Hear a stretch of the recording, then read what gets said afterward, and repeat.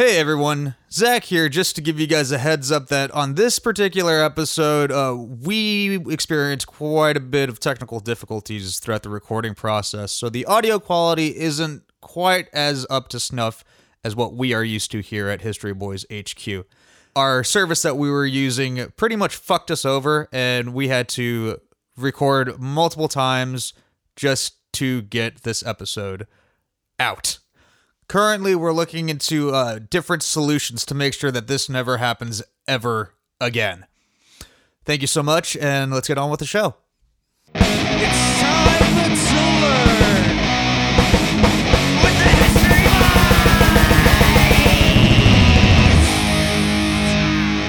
Boys! Yeah. Hey everybody, we are the History Boys back again. I am Christopher Whedon. I'm Trout. He's currently You have he food is in your mouth. jamming a giant burrito Yeah, into his mouth. It's about the size of his newborn. It is the grossest thing I've ever seen. I usually say, and I'm a history boy, but I've completely forgot to do that part because I was so enamored with Tyler stuffing a burrito in his face. Yeah. I can see it Tyler, I'm a digitally. Trout. I'm a history boy and a burrito boy. Yeah, I'm a history boy. I forgot to say that, but I'm going to keep going. I'm Zach Mack. I'm also a history boy. And I am Jerry Nash, and I am also a history boy. You guys, yeah. I'm so excited. I feel like when we do episodes that are relevant to what's going on in the world, which is, pretty much every episode, minus one or two here and there. I always feel like, it makes me not only more excited about history, but it makes me more excited about current events in the world around me. It makes me more curious. So Yeah. I'm excited about this. It's making me a very curious boy wanting to know what's going on in the world. Yeah, I'm looking in my neighbor's window, looking in the shop windows as I'm going down the street, seeing what they're putting on the shelves, Yeah, It's good. just following around the guy who's filling shelves at the grocery store in the middle of the night at a 24-hour grocery store, just What's following his him story? around, asking questions about his personal life. Yeah. Yeah. This podcast has led me to do that, is what I'm saying. Is that As it specifically. should. Being like, where'd you grow up? And they tell you at first, and you could see them getting a little more annoyed. They're annoyed right away, because nobody... Who wants that? He's a night stalker at a grocery store. You're like, hey, cool, check. Where's the rice-a-roni? Also, where were you born? Yeah. It's like Columbus. Wait, why are you asking me that? All right, what are we doing today, Jerry? Tell us the story. Well, today I have a tale of two elections. Ooh. Elections back to back. Now, our country has had some bonkers elections. We were all alive to see the Bush v. Gore 2000 election. Oh, yeah. I was there. Certainly, it was one of the strangest in United States history. The back-to-back elections of 1872 and 1876 were particularly crazy for some of the same reasons as 2000 and 2020, but for some other more unexpected reasons as well. Al Gore didn't invent the internet yet. That's why. No Yeah, hanging And back chad. then, if you wanted to be a reality TV star, you had to, just set up a... it's just being in a play. You're just in a play all the time. There was no TV yet. So you just set up a stage, and the stage has a toilet, the stage has a bed, the stage has a kitchen. You just live in your life, Yeah, and like a cowboy rides up and just shoots you. Yeah. And that's your whole life. Yeah. That's the way it used to be back then. Yeah. Cowboy, if you didn't like someone, you could just shoot him in the face, get on a horse, and ride away. Shit. I think I heard a couple country songs like that. They done shot the mayor. Well, I guess you're mayor now. Sounds like this town needs an election. Well, our story starts in Amherst, New Hampshire, on February 3rd, 1811, when a man by the name of Horace Greeley was born. There's a name. Yeah. You guys ever heard of him? Nope. I haven't. Really? Well, I mean, I you- remember them mention him once. I remember them mentioning him once in high school. Do you And that's remember how we just did that thing for our Patreon where he quizzed us all and we didn't know shit? even though we talked about it in the podcast. This is true. This is true. Who do you think This you're shouldn't talking to? surprise here? you, dude. Yeah. Horace Greeley was on the negative $5 bill. Yeah. Yeah. Yeah, that wouldn't surprise me. if such a bill existed. He was on an early game show on MTV in the 80s. Like Jon Stewart. Yeah. Mm-hmm. Now, many attribute the fact that he couldn't breathe for the first 20 minutes he was alive to what many believe his Asperger's syndrome. Oh, shit. So he couldn't breathe for the first 20 minutes he was alive, and they're like, that's why he has Asperger's. I don't know if that's how it works, but It was the I don't think it vaccines. Oof. yeah. I was joking about the vaccines thing. You guys are like, oh, I will say, I feel Here we really go. bad about being like, he should be on the negative 5. You're like, he has Asperger's. You monster. yeah. Well, what's crazy to me is that he couldn't fucking breathe for 20 goddamn minutes. Your first 20 minutes, Yeah. like, out of your mom's cooch, and you can't breathe. So at this point, is he the living dead? Because You know, he I- came back. I think he had trouble breathing. You know, man. And I he mean, didn't it's get all along. uphill from there, you know? Your I was first gonna 20 say- minutes, like, you're ready for anything at that point. Yeah, he's like, just throw me, and I'll be like a deep sea diver. I can hold my breath for like 20 minutes. Like Guybrush Threepwood. No. Monkey Island. Yes. Is that a Monkey Island reference? Yeah. Guybrush Threepwood could hold his breath for a while. Like 10 minutes, maybe? I don't know. Oof. He was a brilliant boy. He learned to read at the astonishing young age of 4. His family was poor, however, so a wealthy neighbor of theirs actually offered to put up the cash to give the young Horace a good education. But Horace's father, Zacchaeus, I think that's how you pronounce it, Zacchaeus, he was too proud to accept the charity, however, and he declined, which is crazy. That's classic old man. He's like, I'll take care of this family. Yeah. I mean, yeah, he could have totally. just traded one of the C's in his name. He could have Yeah. traded the whole last syllable and just had a regular name, like Arzak. He could have Yeah. gone by Z, which would have been cool. There you go. Just Z. I'm Z, brother. Yeah. I don't need your another- money, man. I'm Z. Another wealthy neighbor actually let Horace read all the books in his personal library, which was pretty cool of him to do. Which were all erotica that he created. Yeah. I was about to say it was all his personal, his sex diaries. Yeah. Yeah. And like- there's also a lot of pictures, mostly hand-drawn pictures of him with a really long penis, and he was way buff. Yeah. And he's like, how come you don't look like this in real life? He's like, I do. You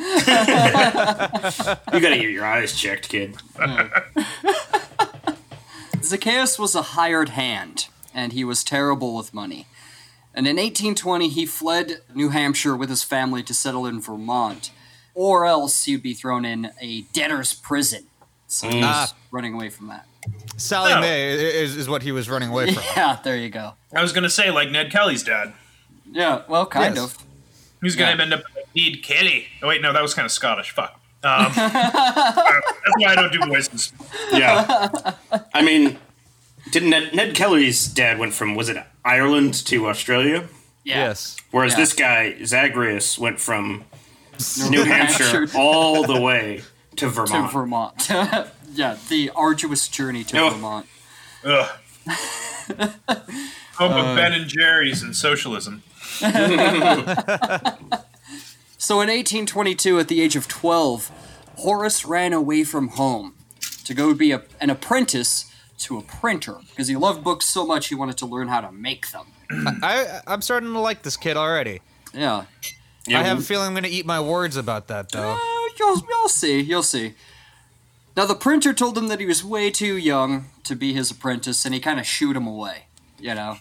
Like, get You're out of too here. young to be a printer's apprentice. Now go to the smoggy factory and go work there. You gotta work up from the coal mines if you want to be a printer's apprentice. But at the age of 15, he finally got a job as a printer's apprentice. After 3 years of constant begging. Yeah, exactly. That's not too far off. So I many thought it hats was- and fake mustaches. Sorry, Zach. No, it's all good. I thought it was a 3-year-long internship. That's how I got right. hired on. Unpaid internship. Unpaid internship, exactly. Yeah. He made up for an experience and exposure. Yeah. Yeah, right. And it was weird how much mining coal he had to do, Yeah, right. considering it was a print. Those printers printers don't ship. run themselves. They run on coal like everything else. Yeah. And kids pushing a big wheel. Yeah. And that's how you end up with an army of illiterate child Conan the Barbarians, because they push that wheel and then they grow up and they're all buff and then they go around punching donkeys. Yeah. Like that movie. Like that movie, Red Dawn, the John Milius one. The John Milius. Yes. So Horace's appetite for reading was Terrarian. He read nearly everything in the local library. You just gonna drop a word like Terrarian on me? Yeah. Yeah, like he's like Terrar. I was referencing Terrar in that. Oh. Yeah. Dude couldn't get enough. The fact that he Did couldn't everyone read- else get that but me? Yeah, I I guess so. that's the way it's looking. So when the first paper that he worked for closed, he moved to Pennsylvania to live with his family for a short time, but he wanted to publish his own newspaper. So in 1831, he moved to New York City to open his own paper. Let me guess. He decided to open up the New York Post. I was thinking that too. Thank you. That already existed. It is. Written by Alexander Hamilton. I've mentioned that on the show before. Yeah. I'm also related to him. I've mentioned that on the show before. Yeah. In this time, there were a lot of daily papers that were put out, many failing as fast as they came out. Considering that journalism was certainly not what it was, or what it is today, a lot of papers, including a few of Horace's early papers, published lottery results. Not a lot else. Cool. It wasn't like sports or anything to report on. Still more reliable than Fox News, right, guys? Oh, God. So there was a lot of editorial stuff, and that's kind of what he gravitated towards, is editorial stuff. So it's like your lucky numbers are like 517, yada, yada, yada. And here's my opinion about like rutabagas, or like, whatever. Yeah. Because, I mean, you got to think about, like, what is it? Like, Ben Franklin's just putting out books of just, like, if you put a penny in your pocket today, you'll have 2 pennies tomorrow. And everyone's like, fuck, this is great. I'm so glad that I bought copies for my whole family. It's like, that Ben Franklin was hilarious. Yeah. If you go to bed early, then you get up early the next day. Yeah. Another solid Another gold. banger. Yeah. Fuck Ben Franklin. Yeah, piece of shit.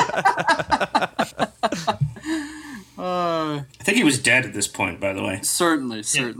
Yeah, but I mean, He was one of the older founding fathers. I know. I'm just saying, like, that's probably the style of the papers. There wasn't a whole lot of. Very partisan papers. If you think papers today are partisan, back then even more so. Even worse than the Clinton News Network. Nice. Oh. Trying to be, bipartisan here, guys. I understand. I only get my news from Newsmax. I take my news, crank it to the max. Newsmax, OAN, Fox News, good stuff. Yeah. Talk about it in Parlor. Yeah, there you go. By the way, if you're looking for us, you can find us on History Boys on Parlor. Yeah. I don't even know how it works. No, neither do Oh I. man, could you imagine us being on Parlor? No, I think we'd be couldn't. banned immediately. Yeah, something.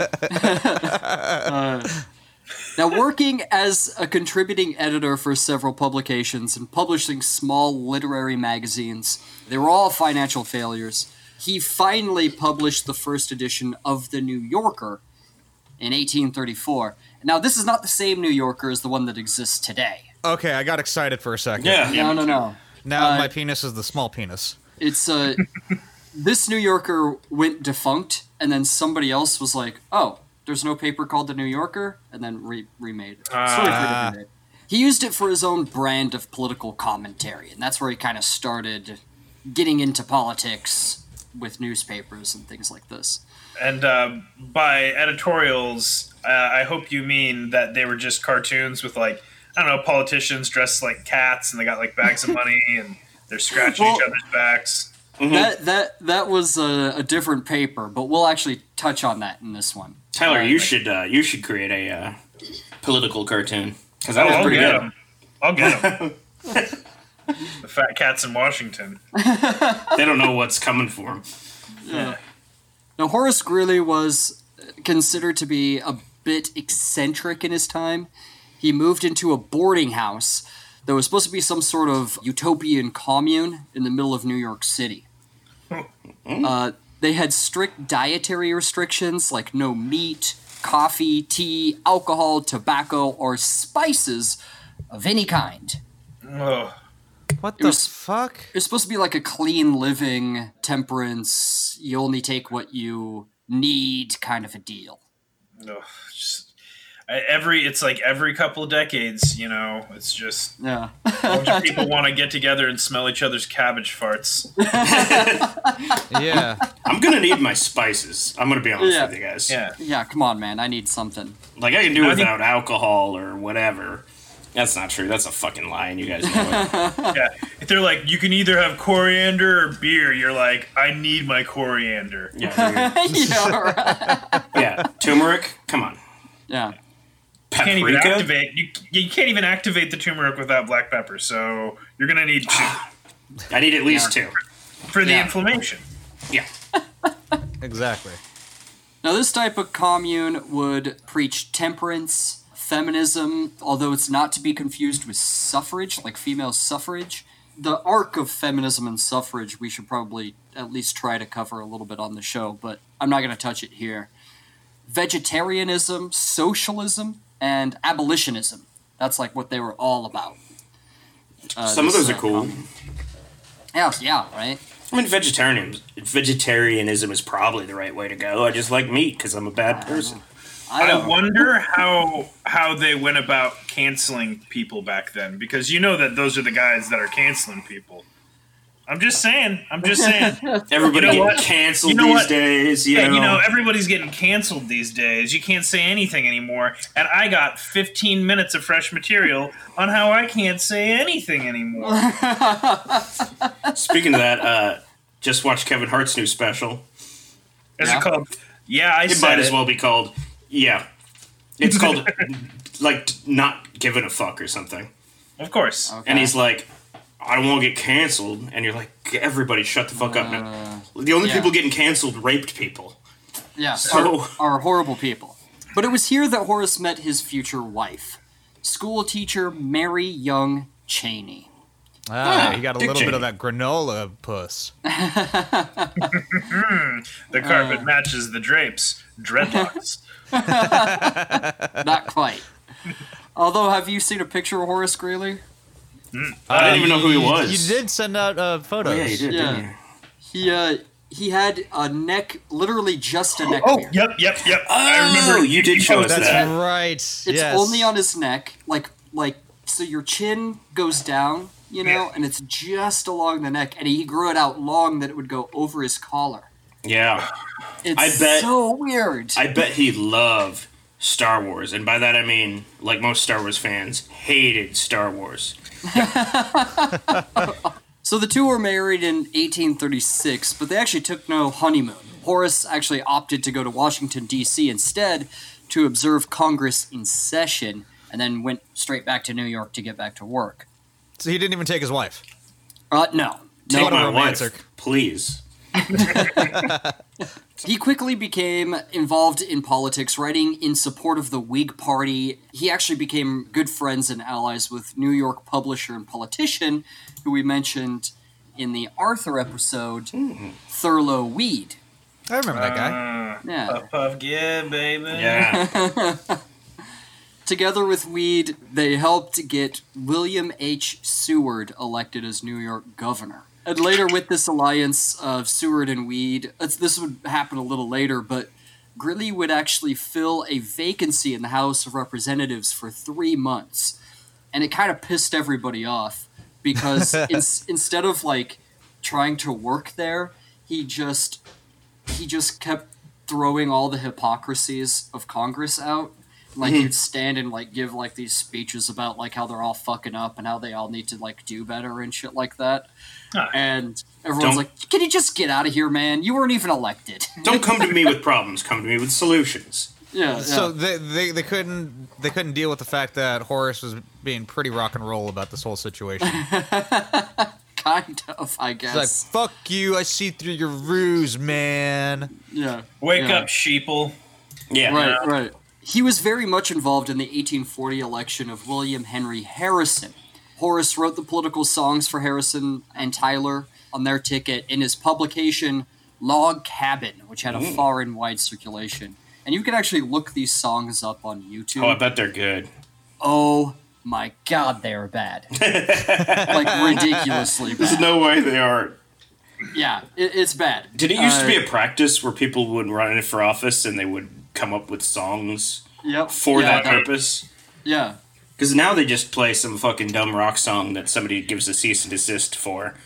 Right. know what I mean? Exactly. They're on some Springsteen or, they put on the YMCA song, and then I have to be constantly thinking about the fact that I've never had a good meal at a YMCA. I've never had a meal at a YMCA. If there's no lyrics in that song about how, like, there's an over-chlorinated pool or some guy's looking in your locker and you're like, how'd you get in there? I put a lock on it. Like, that's not in the song. I don't think the meals are for you, Tyler. Yeah, I think the meal's a metaphor for gay stuff. I think they like help homeless populations is what they do. So the very next year, Greeley would open his most famous publication, the one that he was actually known for, the New York Tribune. Ah. And that's the one that's still around. Sort of. God damn it. Sort of. Horace Greeley was the one to write the famous editorial Go West, Young Man. You ever heard that? Oh, yeah. Uh, Yeah. He basically is like encouraging people to go west and seek Yeah. their fortunes in the west because of economic stagnation in Yeah. the east. And He's like, I mean, I'm not going to go, but you totally should. yeah, Do you think that the Pet Shop Boys were inspired to write Go West because of this editorial? yes, No, yes, but- I do. Tom Waits they- was.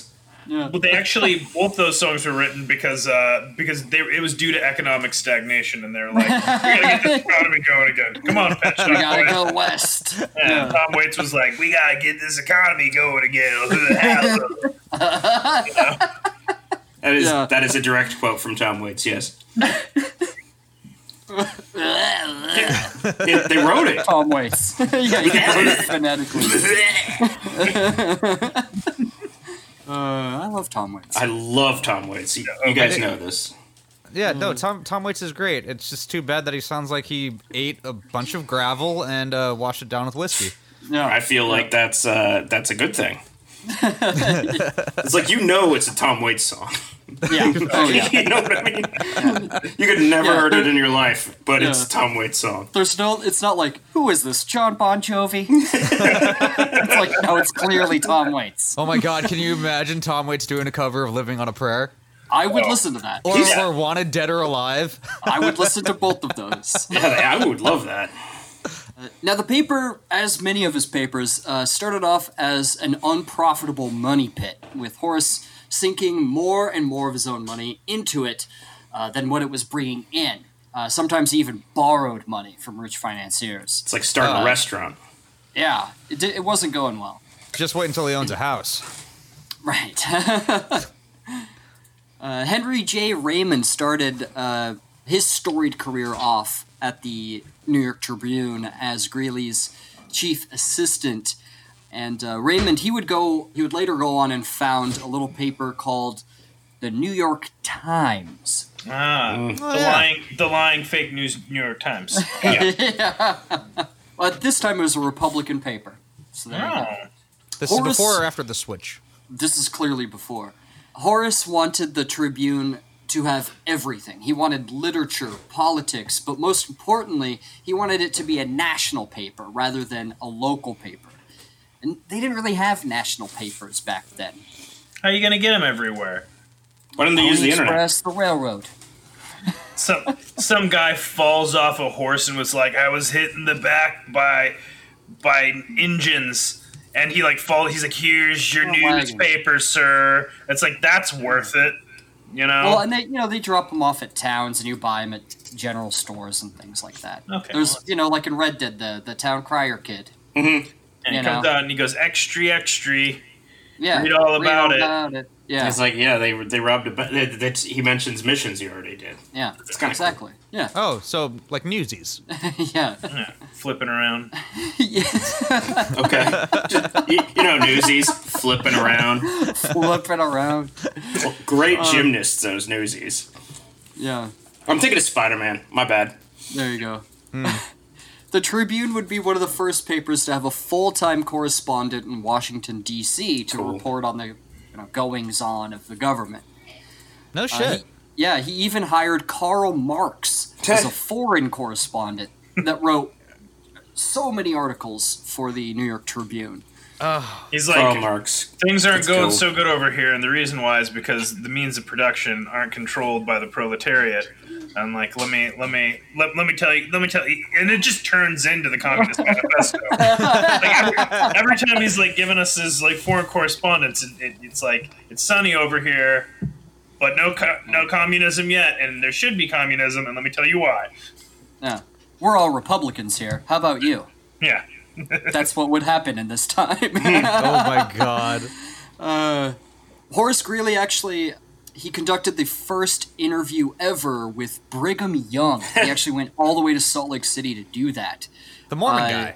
Yeah, the Mormon leader. I like- We'll do a whole episode on Brigham Young. I really like how that's an interesting group of people to keep. Karl Marx and Brigham Young. Yeah, right. This dude, he even said, like, if you don't agree totally with Karl Marx, he has ideas to say, and you need to listen to them. You know what I mean? He was Sure. kind of like an intellectual idealist, basically. Well, and also, like, back then it was so hard to get an interview with Brigham Young because you had to take a box and prop it up with a stick and put a 12-year-old girl underneath it. Oh, that is perfect. Yeah, fuck that guy. He was a really bad person. Yeah, he was horrible. Yeah, he was. Price for a yearly subscription of the New York Tribune was $2 a year. For a year? Yeah, $2? I think it's around. Yeah, I think it's around $15 for a whole year. What am I, made of money? Fuck, dude. Like last year, I got a year subscription of the New York Times for Liz, and it was $100, $150. I want to say Yeah, $2 for a year. $2 for a year. Well, I mean, Which fuck. again, $15 $2 wasn't back necessarily then, something like that. worth At the what time, I $2 would is say today. it would have been highway robbery if there were highways yet. I think there There are. you go. Well, there were, but they just, it's just what they Not call really. dirt. You can't have highways without highwaymen. Well, yeah. They got like a This is true. they got like a boot, they got like a boot with like a derringer in it. I don't know, like maybe a mask. Good Zorro scenario, Yeah, those three things. They got those things. Boom, highwaymen. Yeah. Yeah, shaking people down or trying to just get to the next city to make a life for themselves. They're like, Yeah. I'm gonna knock over this newspaper, carriage and stay informed and keep my friends informed by sharing with them. There you go. Yeah, it's a noble pursuit. Horace was always a loud voice in the North for abolition and the civil liberty for all men, and men being key there. Not a lot of people were for women's suffrage just yet. So And, it's sort he of was like for they he were was for like male suffrage, for black male suffrage. He opposed any slave state joining the Union because back then, it could switch, the way the country voted, and it could really fuck shit up. So he opposed all those slave states that were going to join the Union. He railed against the federal and state government corruption, which was rampant during this time. you don't say. Good thing that's over. Yeah, it was pretty bad during this era. This era is sort of known for its corruption. Gotta drain that swamp. Yeah. But soon, Greeley's New York Tribune was the most read publication in circulation, second only to the Bible. No fucking Wow. shit. Yeah, Horace Greeley was the most read man in America. He was a celebrity. Absolutely, he was. So yeah, he definitely had some pull with the American people. He could definitely sway opinion. So Horace Greeley wrote editorials and opinions on nearly every political issue, and this actually kind of came back to bite him later when he did eventually run for president, because the thing is like, politicians, they don't like to answer questions, right? Like, they don't like to go, are you for this or are you not for that? Well, with Greeley, he's written about literally every political issue on the spectrum, and he has written opinions on everything. Right. So it was already there. People definitely knew where he stood, which was sort of a good thing, and it was great for selling papers, but it hurt him when he ran. You know what I mean? And he had some controversial opinions. He kind of did, honestly. About One of them was his favorite sexual position being girl on top. which was it's not very bad. progressive for the time. There was only two ways beforehand that people adopted and thought were okay, and that was normal and missionary. What's Yeah. normal? What's normal? Doggy. I think it's called Missionary Original Recipe. Yeah, there you go. I got that from Tyler. Plain That's a Tyler chicks. joke. Especially considering that hindsight is 2020, he wrote a lot of things that are contradictory to look at now. But this happens a lot today as well. So, one day he would write this whole editorial that was, against this one thing, and then things would happen, and then he'd sort of have a changed mind about it, right? Right. I can't And wait that till ruins well. I can't wait till this podcast is listened to a long time from now, and people are like, "Man, that Chris guy sure was an idiot." Yeah. I'm When you run for I president. know. He would consider himself more radical than Lincoln, although he supported him as sort of a second choice after his friend William Seward. So, Seward was going for the nomination. Lincoln got it because he was a little bit more moderate, and he was kind of a dark horse candidate, Lincoln was, famously. And actually, Lincoln gave Seward a cabinet position to make sure he couldn't actually run against him when he eventually did go for re-election. Solid move. Smooth move. Yeah. honestly. Yeah, very, very much so. How you gonna go up against Lincoln, man? He comes out and he says, 4-score log cabin. Yeah. Need I say more? He Also, came out of nowhere. I mean, I mean, in ended retrospect, racism, so He was also, 9 gonna feet end tall. racism. he fixed racism. He ended it. Yeah. Lincoln did, from my understanding, and it never existed again. And Lincoln's brand of republicanism was a particular kind, and Horace Greeley was actually the man who coined the name Republican. He was the man that actually called the Republican Party the Republican Party. Huh. So there you go. That's where the name comes from. But when Lincoln was a Republican, were the values of the party, fiscal conservatism, small government? We're going to get there. We're actually going to talk about that. Okay. We're going to talk about how we'll talk about taxes and tariffs, Oh, and about how those two things are opposite Taxes. now. taxes and tariffs are super interesting, like in the first Star Wars movie, Yeah. Yeah, I know. episode Right? one.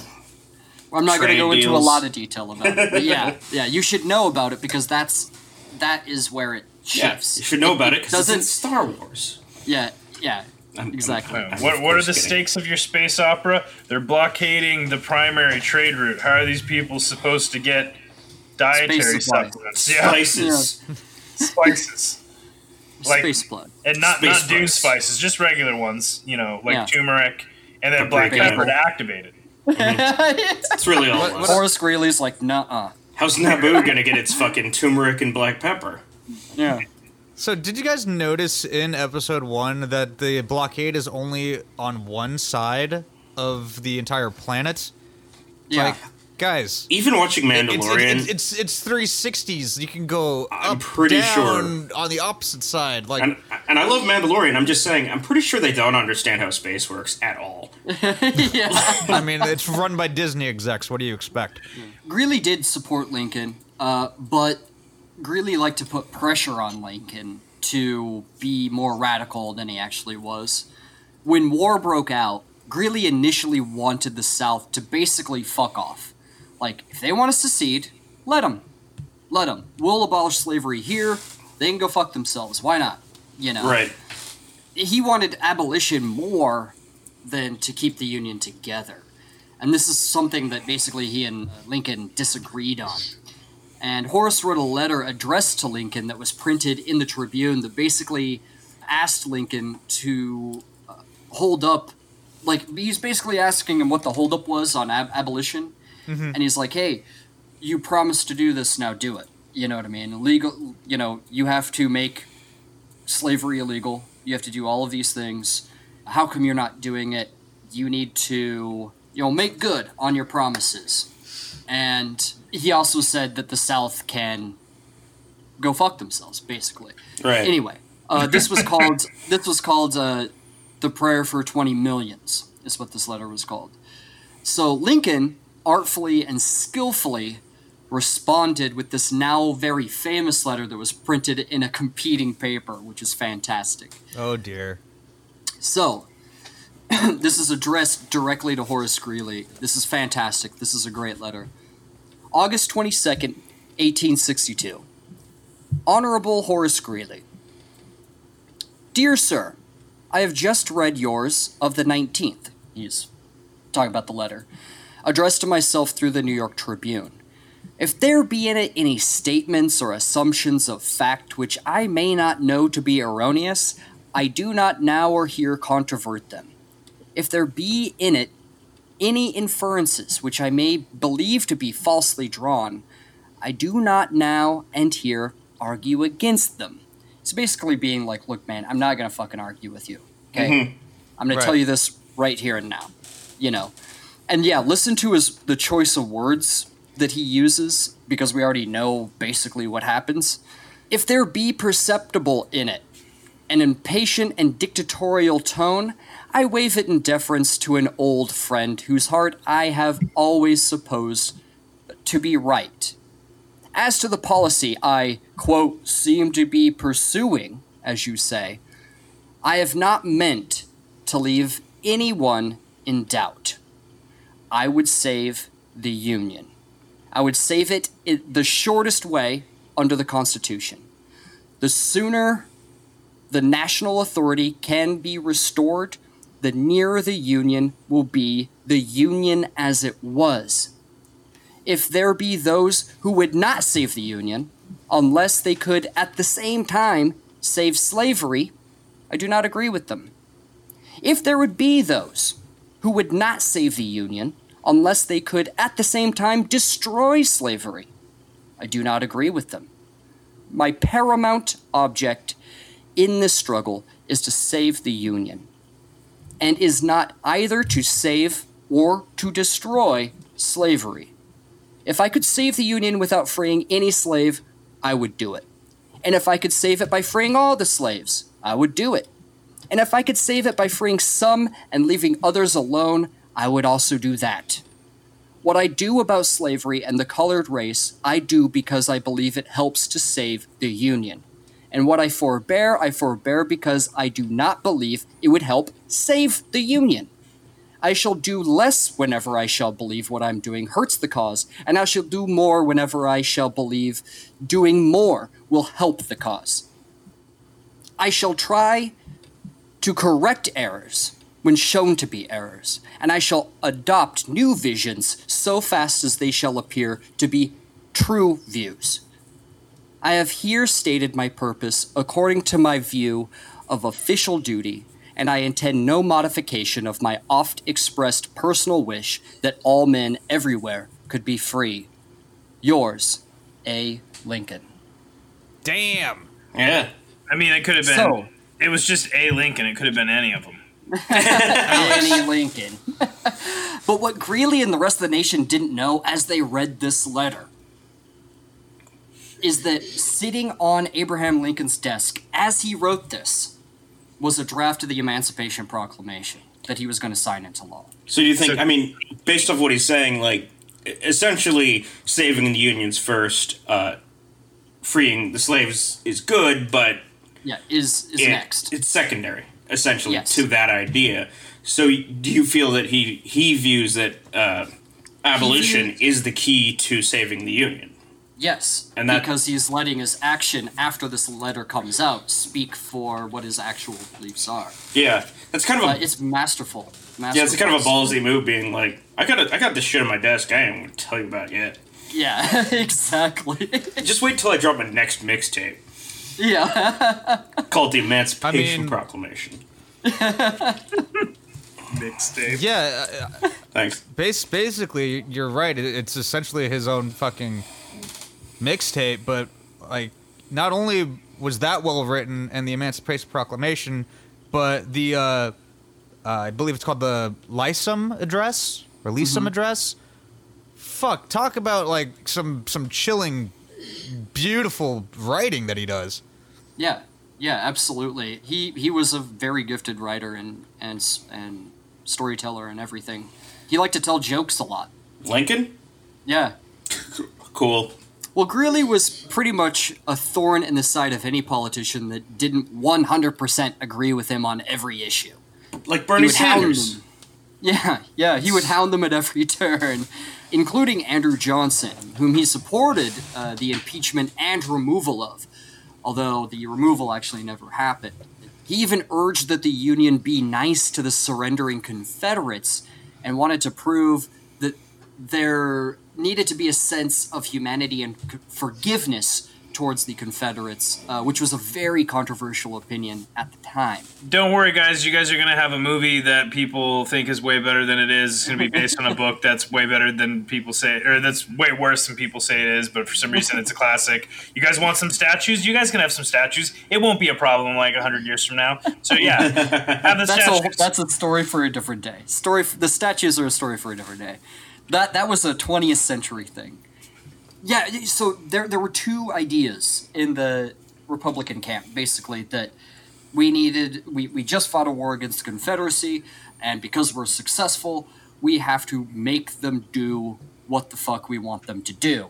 You know, we fought this war for a reason. Then there was others that were like, look, we beat them, we burn their city to the goddamn ground, you know, a couple of them, let them just go back to being states. And it's like, well, that doesn't fix anything. You know? Right. You're going to promise? And they're like, you know. It's the equivalent of getting spanked by dad. Yeah, a little bit. Only there was a war, you know, so It's it's like way after less a hot. war. Yeah, It's like, exactly. it's fine. Horace went so far as to post bail for Jefferson Davis, the Confederate president. He got a bunch of money together, like, and not a small amount of change. Like, it was a lot of money. And they posted it, and he promptly fled the country to avoid a trial. Oh, Yeah. regular Kyle Rittenhouse. Yeah, there you go. I believe Kyle Rittenhouse fled to a Walmart. They still have Yeah. So Horace Greeley believed that the only way to get the South back into the Union peacefully was to have a lenient Reconstruction policy, but he also wanted full autonomy for black citizens. He's like, promise that you'll treat them equally and we'll all be hunky-dory. And it's like, Horace, that's not gonna fucking work. You know? They're not just gonna go, okay. You know? You see, I think the only way that Horace would have been able to do that, you know, for everyone to get along hunky-dory is he was on the Monitor and just threatened everybody who wouldn't get in line. Right. And would just get fucking blown up from the Monitor. This, Oh, yeah. Right. I like the scenario where he's like, promise you guys are gonna be nice to all these black guys and girls because they're my friends. He's like, all right, I told them all. They all said that they promised that they're gonna be nice to him, and then like 15 minutes later, come on guys, you promised. I mean, it's not far off, honestly, because there was a 10% policy, whereas if you were 10%, you know, you accepted the Constitution and all the new amendments that they put through, 13th, 14th, and 15th Amendment, then you could come back and you said, yeah, I'm part of the United States, you know, again. You could come back. 10% policy.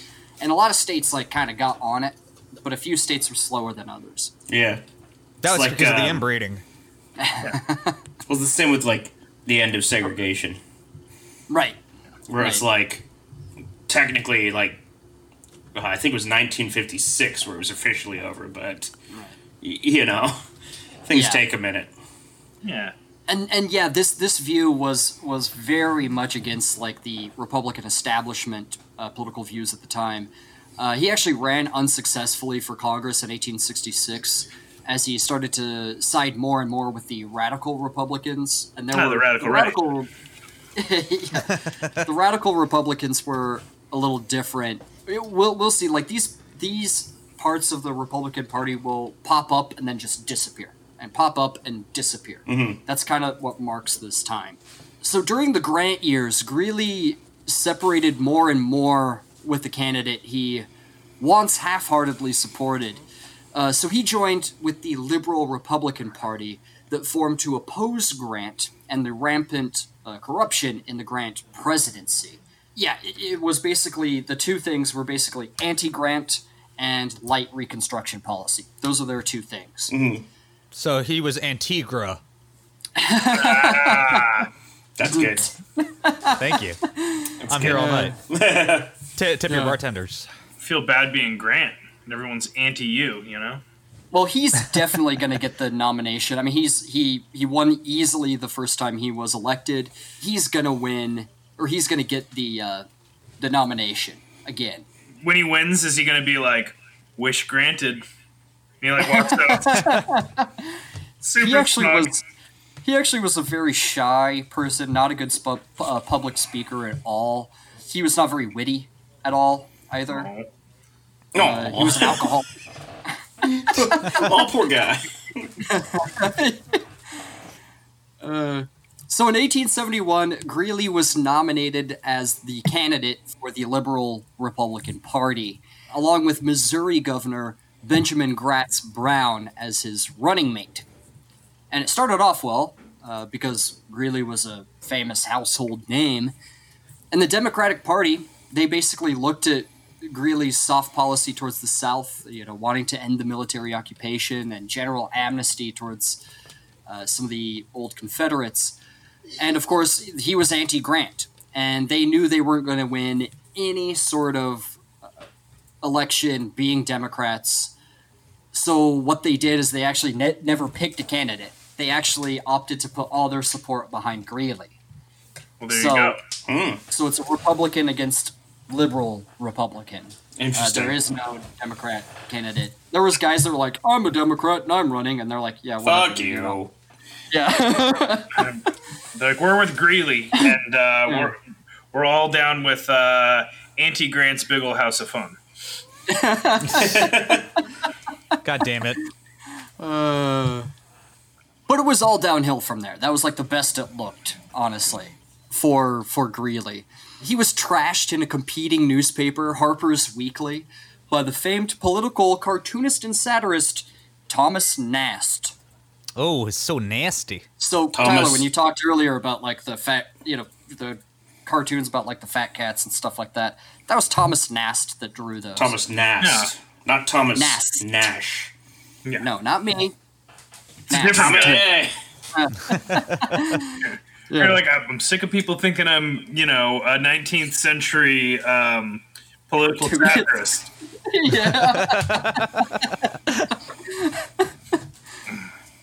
He railed against Greeley's waffling on opinions on the South, and he was harsh towards his soft Reconstruction policy. He actually depicted Greeley shaking hands with the ghost of John Wilkes Booth over the grave of Abraham Lincoln.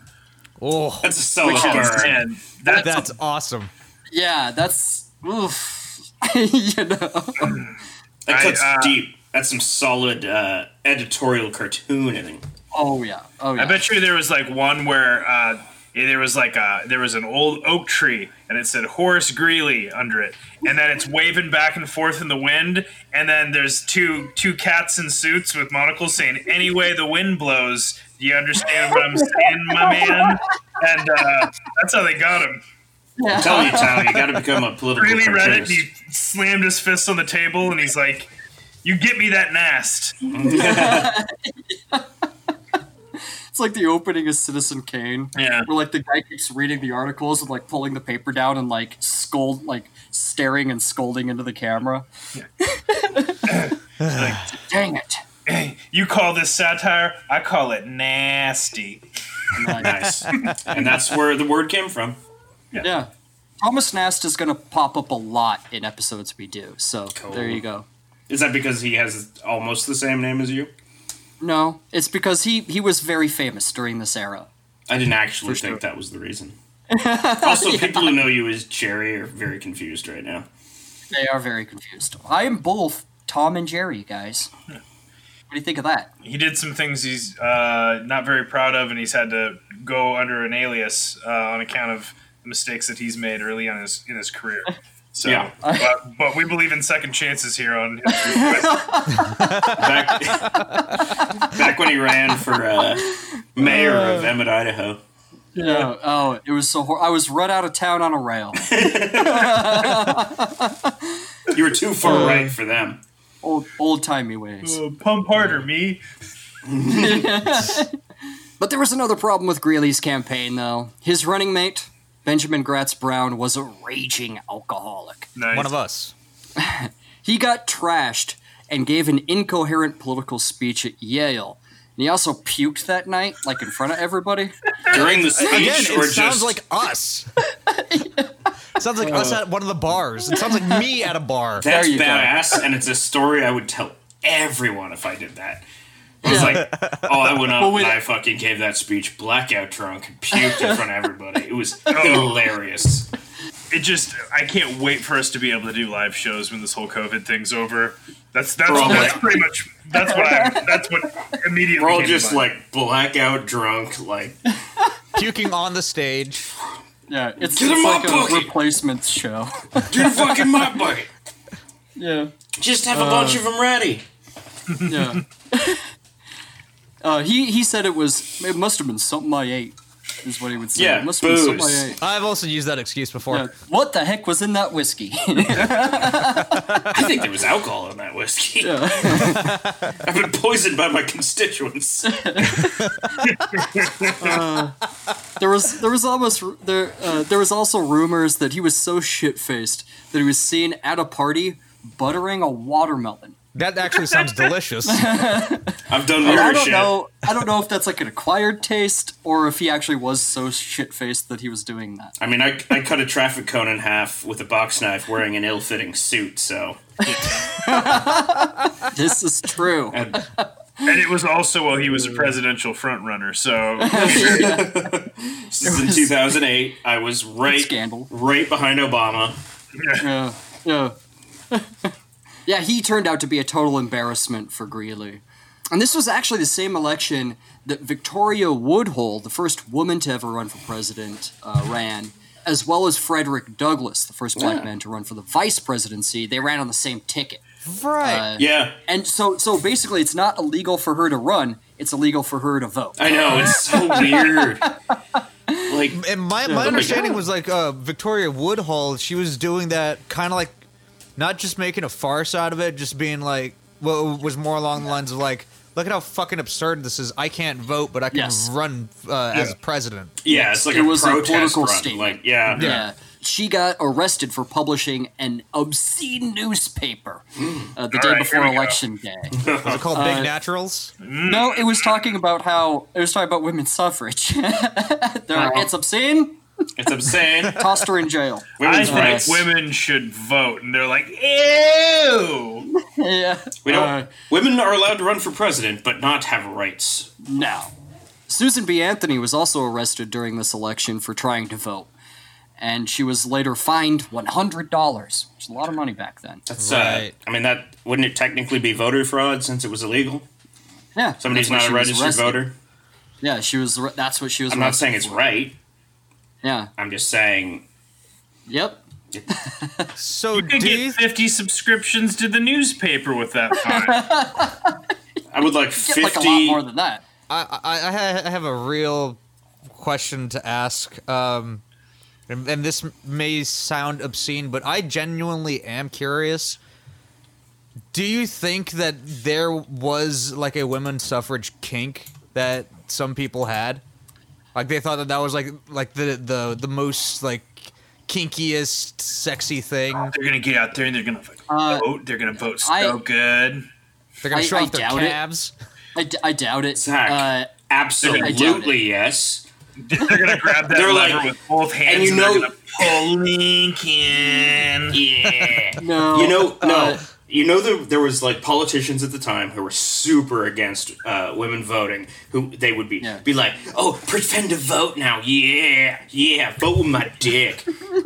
Jesus You can always point out Christ. those guys because they were like, Oh no, They're no, perverts. what if no. I was the voting machine and the lever was my penis? Yeah. And That's only what I'm women getting could come into the voting station. And they're like, They got- I'm So just that's saying, the guy the put in the ballot hypocrisy. It's very progressive. The hypocrisy of Jesus. these politicians is that's all I'm pointing out. I'm not trying I to make a know, joke about women. Yeah. I'm trying to get canceled. Yeah. I'm kidding. I'm making fun of people who. I'm making a complain joke about canceling. how dudes are weird, gross, horny monsters, and anything that they could turn into a kink, they will. Yeah, no, I bet there were people who were like, Rule There 34, may have basically. been. "I'm with Zach. That's real. I guarantee it." I don't know Okay. if there was a lot of suffragettes that were into that.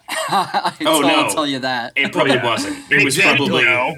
It was probably one of Yeah. those like, in modern terms, one of those like, Republican bored housewives who's cheating on their husband with the senator and being like, "Yeah, I'm voting. Look at me vote with your dick." That's what it was.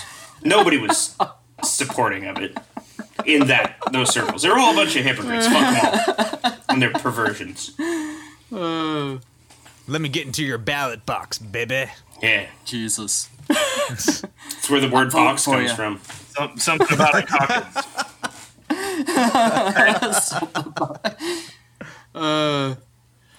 So the week before Election Day, however, Horace's wife Mary passed away.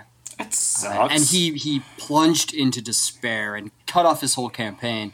On top of that, when he returned to the Tribune, there was a plot to remove him from his own paper. And so Horace suffered from insomnia and was admitted to the, I don't know how to really pronounce this, somebody's going to correct me on this, Chowat House or Chowate House? Chow. I don't know. I thought you were going to be like, Choke?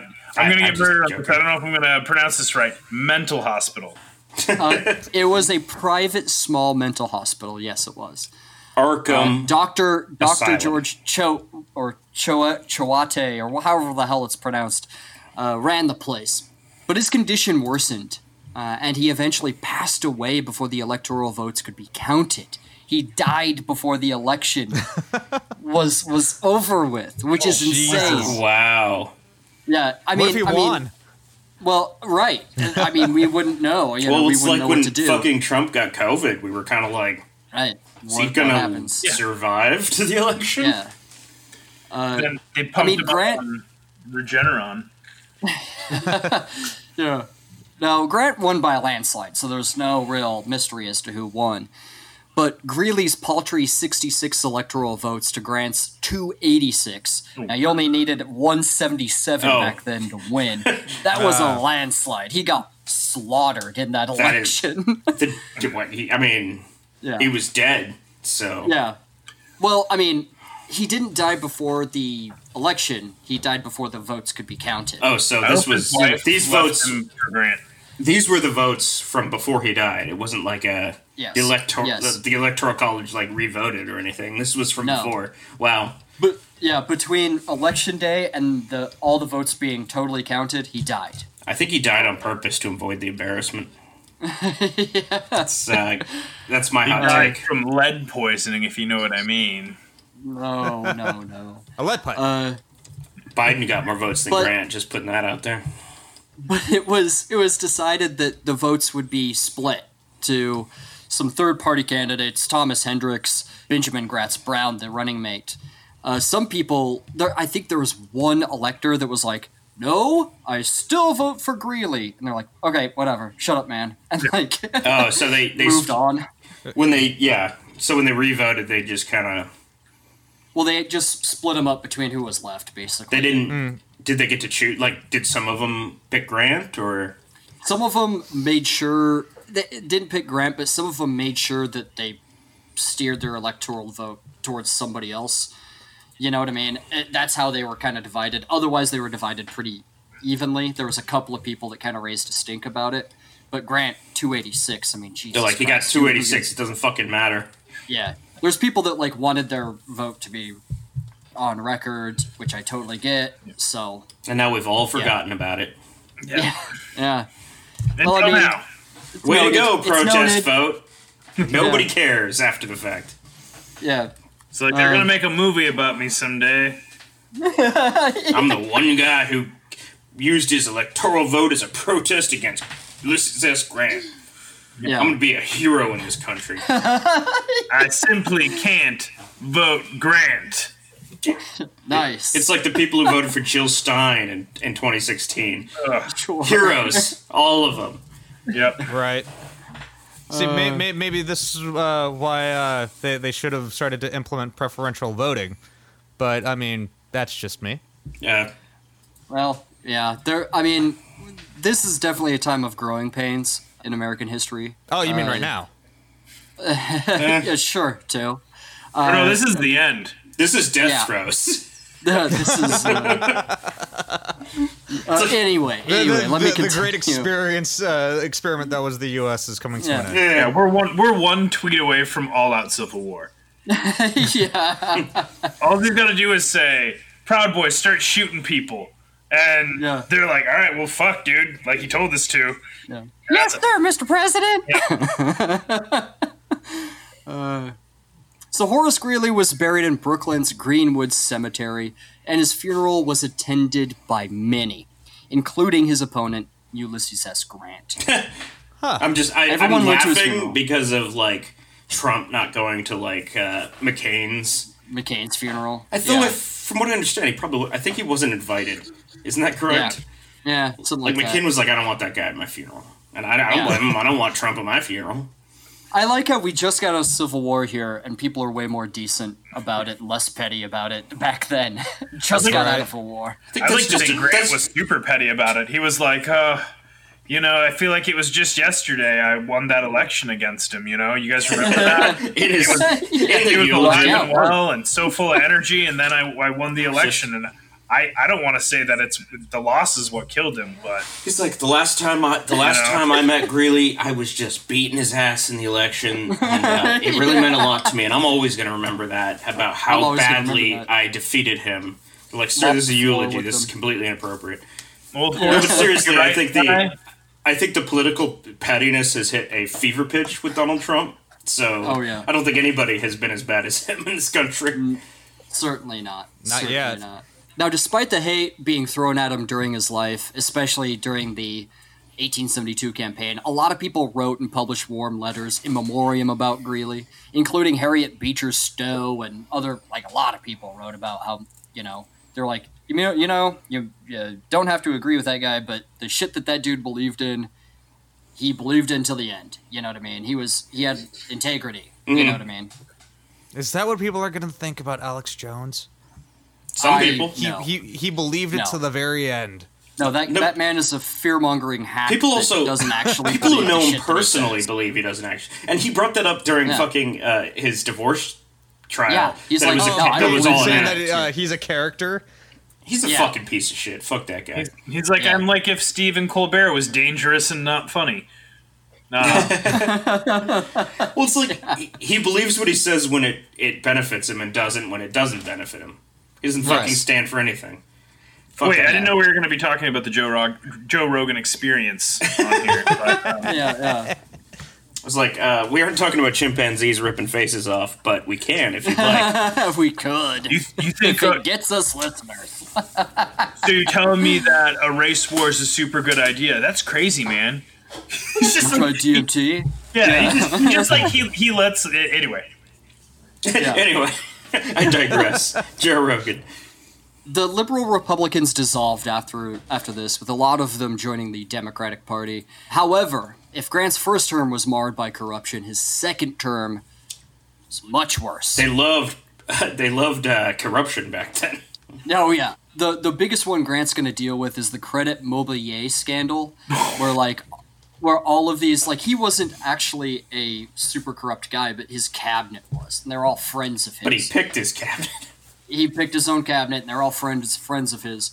They basically got all these kickbacks from these railroad companies to make favorable legislation so they could keep, like, doing what they were doing. That's old-timey hilarious. By the way. Yeah, a guy that makes $4,000 a year has like $2 million in the bank, and it's Interesting. like, what the fuck? Guys, you guys promised. Yeah. He really They're like, got in there and drained the swamp, didn't he? Yeah. This is the swamp. Yeah. You know what I mean? They needed money so they could put like really expensive brandy into like crystal snifters, and then they have like a little table with all their little snifters on it. And whenever they have a meeting, they go in and they grab one, they pour it in a glass. Yeah. Rich alcoholism.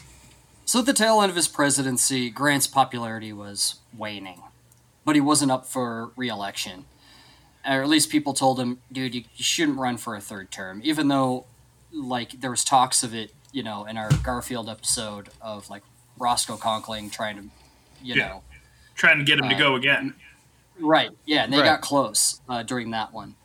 Well, didn't And- Conkling be like, wasn't he like, I'm all about Ulysses S. Grant, and then like danced on a table and ate a lemon, and everyone was like, yeah. Yeah, pretty much. Yeah. Yeah. So meanwhile, now the Civil War may have ended, but that didn't mean there was a stop to hostilities. Now, although male suffrage was granted to Black Americans, it came with heavy caveats in the South. Something called the Black Codes were introduced, which was an anti-vagrancy act, is what they called it. But what it basically said was that it was perfectly legal for any white person to press an unemployed black person into any job they saw fit for extremely low wages, Jesus. which is basically slavery by another name. Right. It's slavery, yeah. Well, it's like, there's so many laws that were like, oh, it's this, but it was specifically targeted. And laws that Yeah. still exist in this country, they're specifically targeted to punish African Americans. Yeah, absolutely. Well, and it should have been a dead giveaway because the original name for the Black Codes was like, let's just say it's way worse. It's way worse. They Yeah. Right. actually toned it down. The Jim Crow codes. This is before that, but I know yeah, that's the not Black the Codes word is you what they were alluding to. Tyler. So white supremacist groups started forming all over the South, comprising of ex-Confederate soldiers, like the Red Shirts, the White League, Ku Klux Klan. Well, fuck them. This is when they formed. And Yeah. groups like these attacked black schools, churches, and communities, but they saved their most frothing rage for the most offensive thing they could think of. What the Black Codes didn't really cover, and that was black landowners and business owners. And they were like, oh, they have land and businesses? Oh, no. That was the most offensive thing they could think of. Yeah. Jesus. Yeah, well, fuck. it's like, them. I mean, I know it was way later, but the Tulsa massacre. Yeah. It was kind of the same kind of thing, for the where it's same like, reasons. Yeah. we can't have them successful the way we're supposed to be successful. That's what their fucking Exactly. problem is. Yeah, and Reconstruction was supposed to be doing this. I'm starting to that's feel- that's the whole aim of Reconstruction. I'm starting to feel like that whole Reconstruction thing, they kind of botched it. Well, we'll definitely see the botching of Reconstruction in this episode. Now, these armed racist thugs would bully and threaten people, usually black people, at voting places and voting polls, demanding that they vote the way they wanted. And they burned black-owned homes and establishments and raped and murdered anyone that stood in their way. And their violent propaganda and rhetoric, along with their intimidation tactics, gained them a terrorist organization status in the eyes of the federal government, and rightly so. Yeah. States that were still under military occupation during Reconstruction during this time declared martial law against these types of terrorist groups. Much like what happened after 9/11, anyone suspected of being a part of this group could be arrested. Sure. We're gonna get them in their caves. We're gonna get in those caves and we're gonna bust their bunkers. Let's get them, Yeah. boys. Got on a stallion and yeehaw! Yeah. Right? George Mission W. accomplished. With a polarized and literally and figuratively divided country along the Mason-Dixon line, as it was called, rising tensions in the United States were coming to a head in 1876. With the future Reconstruction uncertain and the rampant corruption in the Republican Party, the Democratic Party totally in ruins and fractured, many thought that another civil war could start again. With the war still fresh in everyone's minds, and the Republicans, they couldn't bear the thought of a Democratic president unceremoniously ending the military occupation in the South, effectively handing the reins of the South back over to the ex-Confederates that they had just got done fighting a war against. But look on the bright side. There was a handful of like one-legged, morphine-addicted, veterans, or like another civil war. That means more morphine. Yum yum yum yum yum. And so Always a silver lining. yeah, always a silver lining. A bottle of whiskey and a saw is more like I was about to slam my hand in a car door. Thank God for this war coming back around.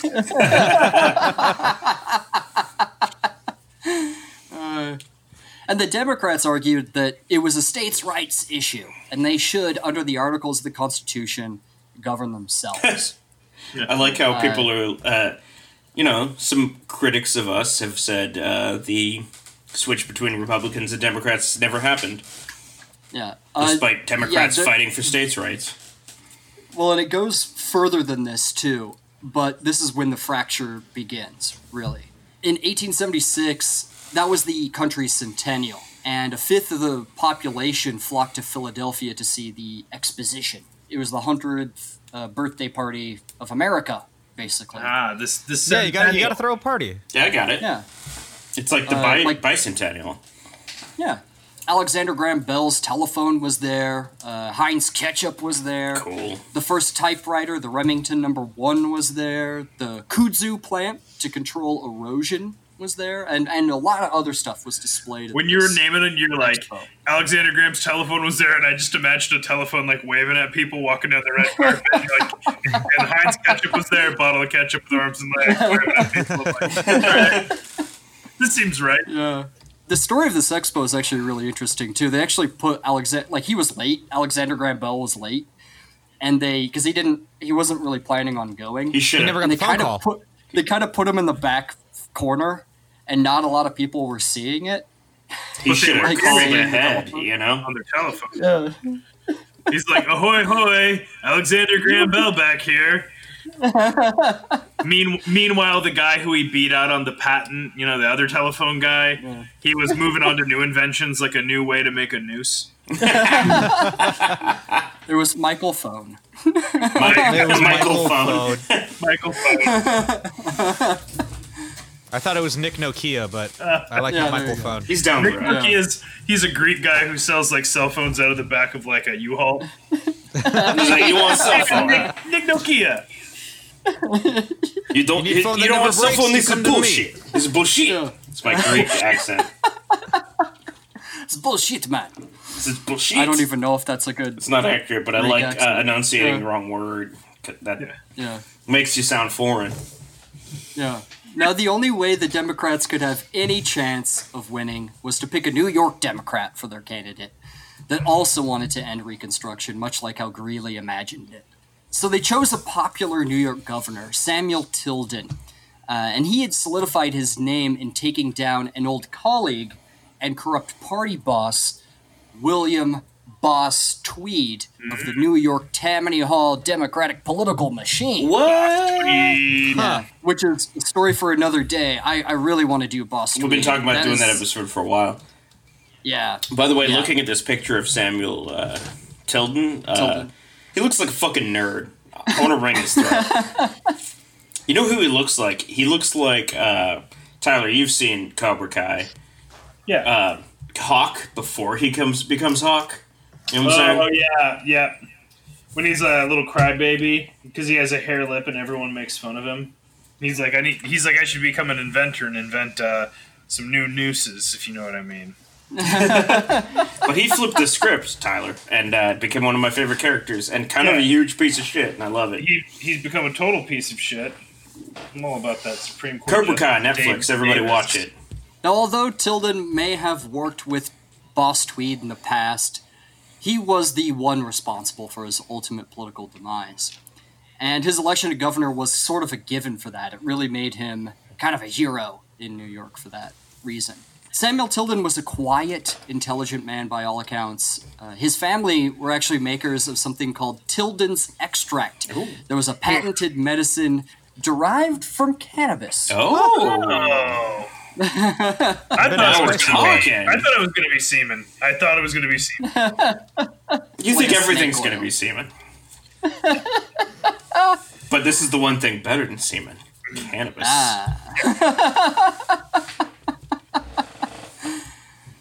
So Sam Tilden helped form the anti-slavery wing of the Democratic Party in New York called the Barn Burners. We're going to burn them and- barns.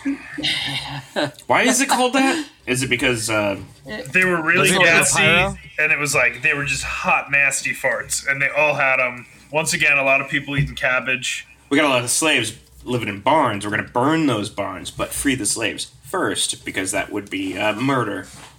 Yeah, we're the barn burners. Samuel Tilden wasn't a political, public dynamo, nor was he a gifted orator, but he was definitely a safe choice. He was actually a lifelong bachelor. Oh. Yeah, he never married. Thomas Nast actually depicted him in a dress, heavily implying that he was a homosexual.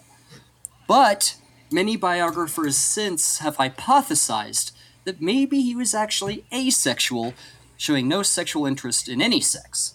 Honestly, it's probably more likely. And other historians have also argued that he just liked smashing tons of strange, and so he never married.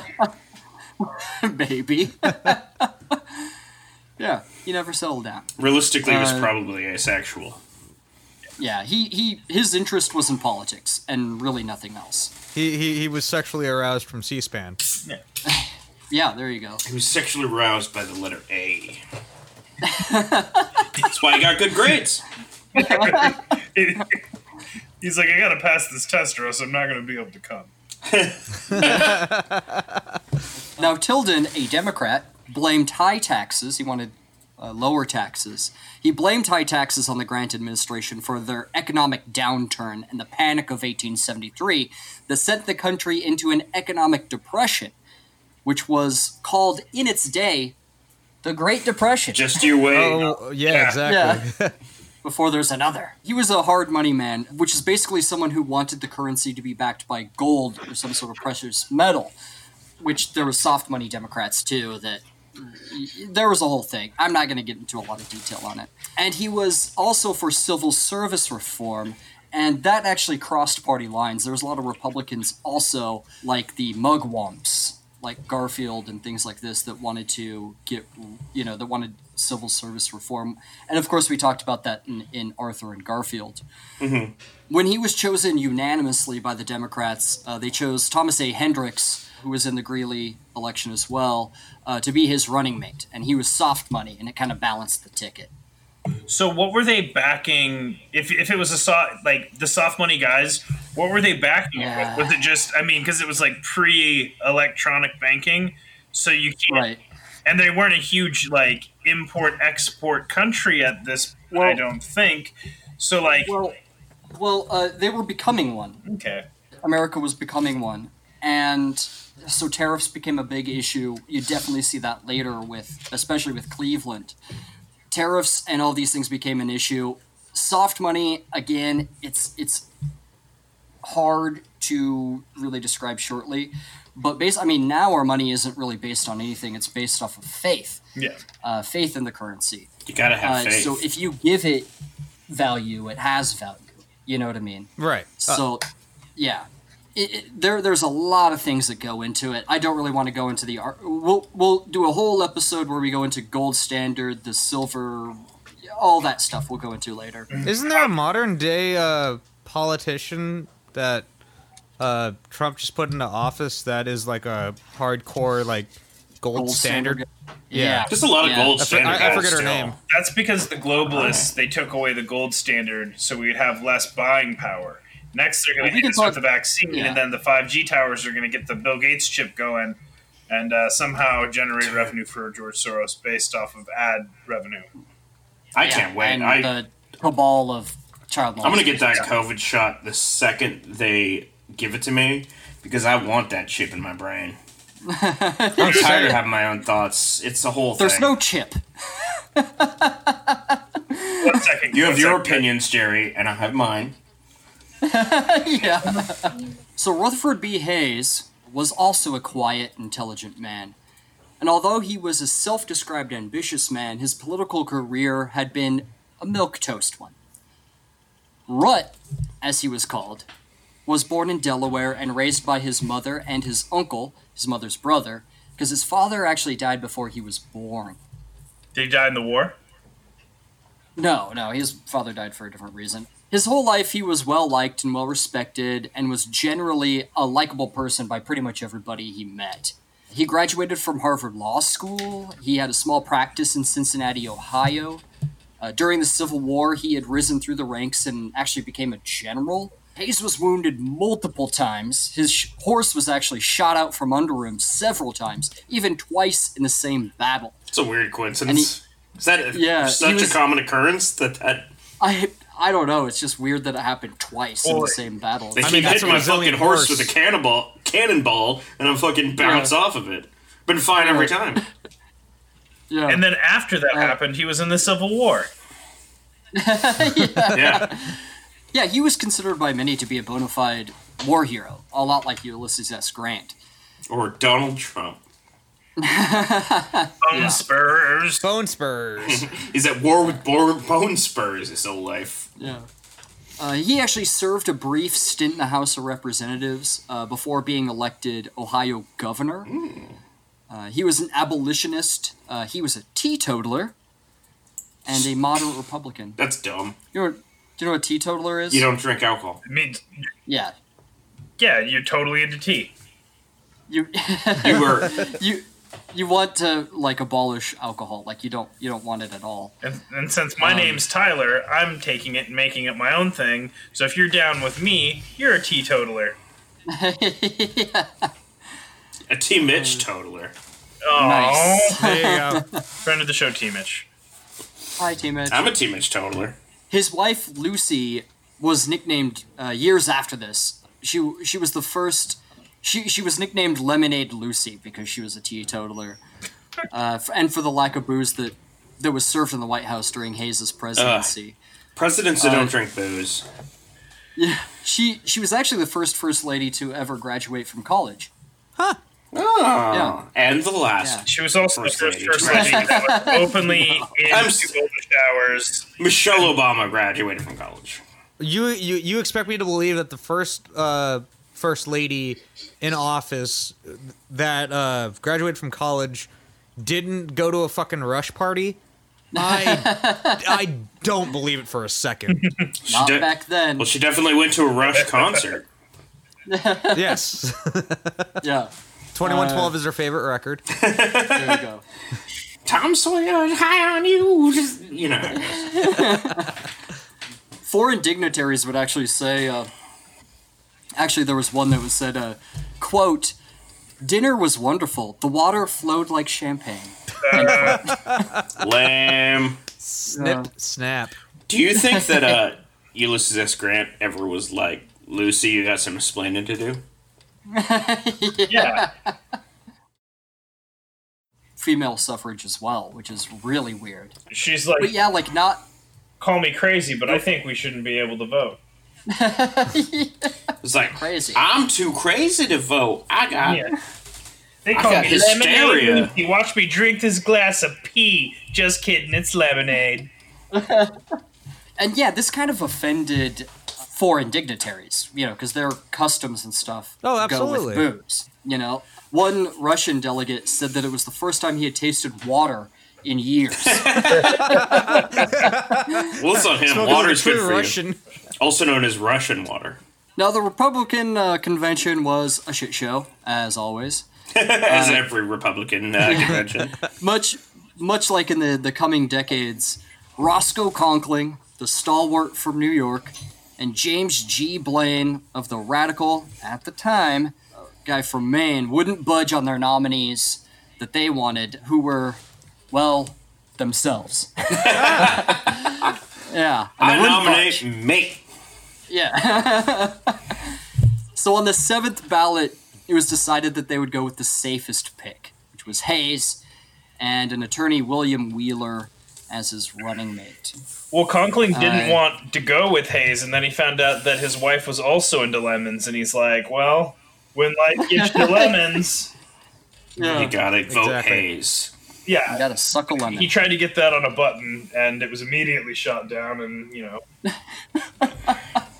Neither candidate actually campaigned themselves for the presidency, as was the tradition for the time. They would actually leave it to town criers and their supporters to spread their campaign policies, which is kind of crazy. We couldn't imagine that at all. I mean, honestly, everything you're talking about, even like the Republicans are saying this, the Democrats are saying this, and it was like, this isn't like just totally different than anything we're dealing with now.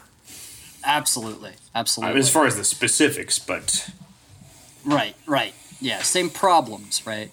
Right. Now, considering the rising tensions in the nation, many speeches in support of either side would be called, it is this type of politicking called waving the bloody shirt, which meant that they should remember that, this was a saying of the time, not every Democrat was a Confederate, but every Confederate was a Democrat. Yeah. And to, quote, vote the way they shot. Damn. End quote. Whoa. Wow. Whoa. This was a hairy time. People were looking down the barrel of another civil war. A lot of people thought there was going to be another civil war. So what Sounds you're like saying they're is all looking the down the people barrel in of a lot more than that. So what you're saying is the South, at the time, were predominantly Democrat. Well, and the Republicans, regardless of which fractious part of the Republican Party you were on at the time, they considered all Democrats the same, and Democrats considered all Republicans the same.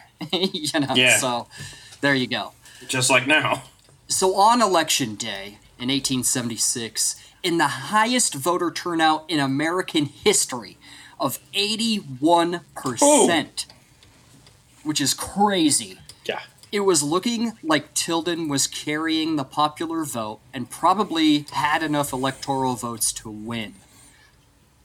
And both Hayes and Tilden went to bed on election night thinking that Tilden had won.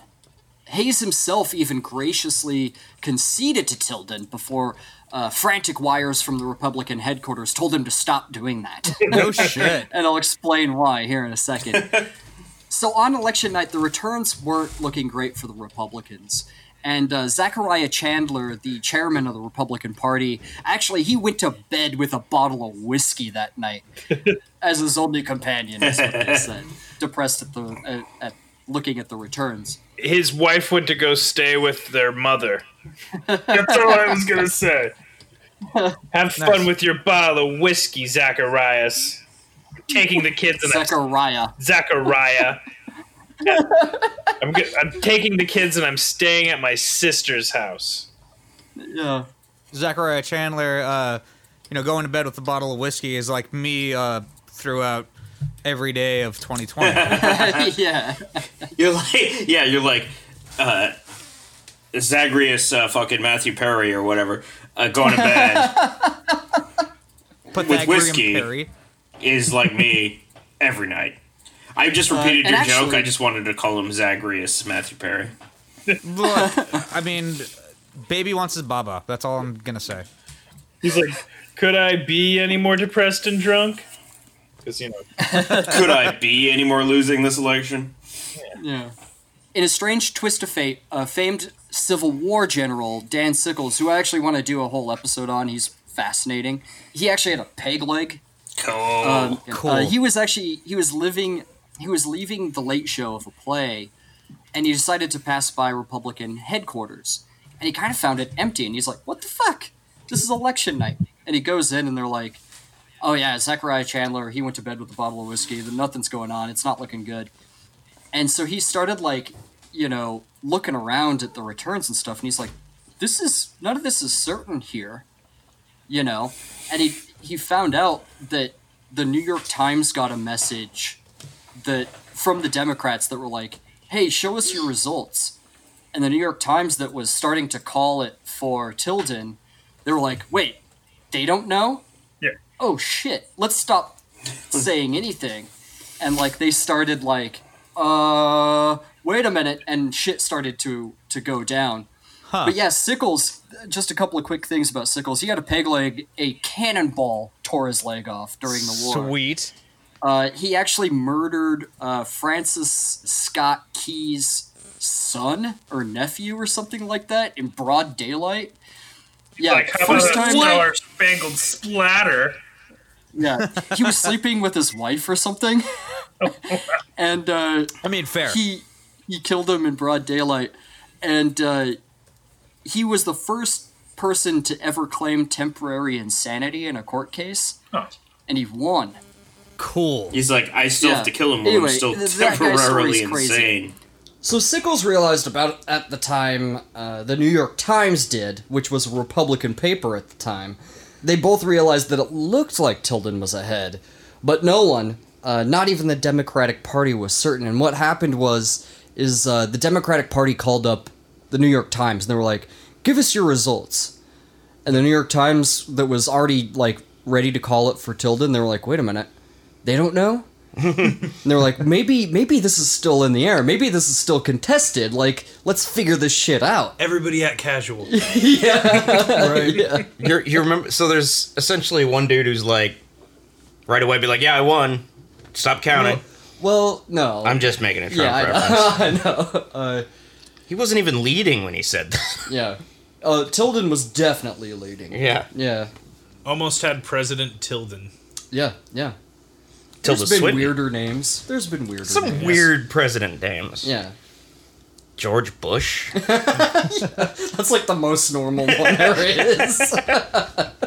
Jimmy Carter, come on. I like they went by Jimmy though, not James. So the three unredeemed states, and unredeemed means that you're not at the 10% yet. Yeah. So there's still military occupation in these states, and it's still fully under Reconstruction. And those states were Louisiana, Florida, and South Carolina. Those were the contested states, and this is where all the main voter suppression. That's where that was really going down too.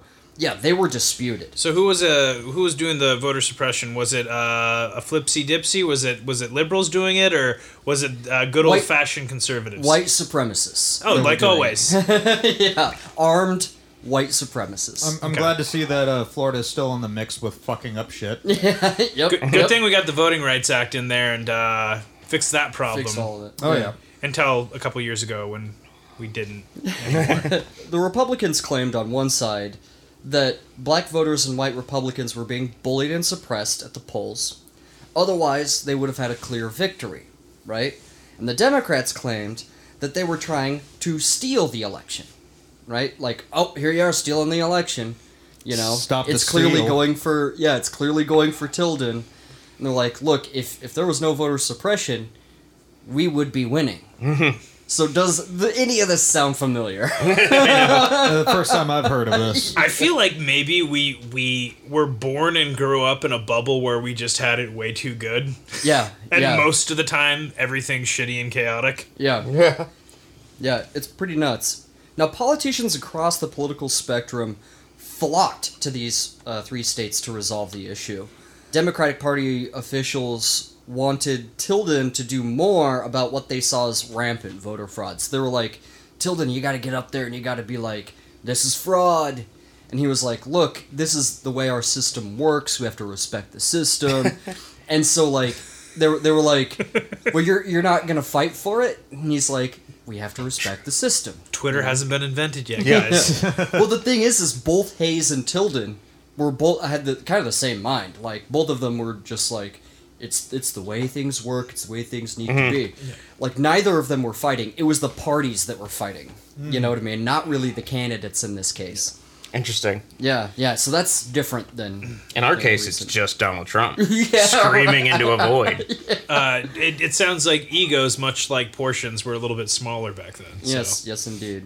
Yeah, you didn't have some sycophants that were just yes men that were like, there's a steal happening, or whatever the fuck, that believed in some conspiracy nonsense. Oh, boy.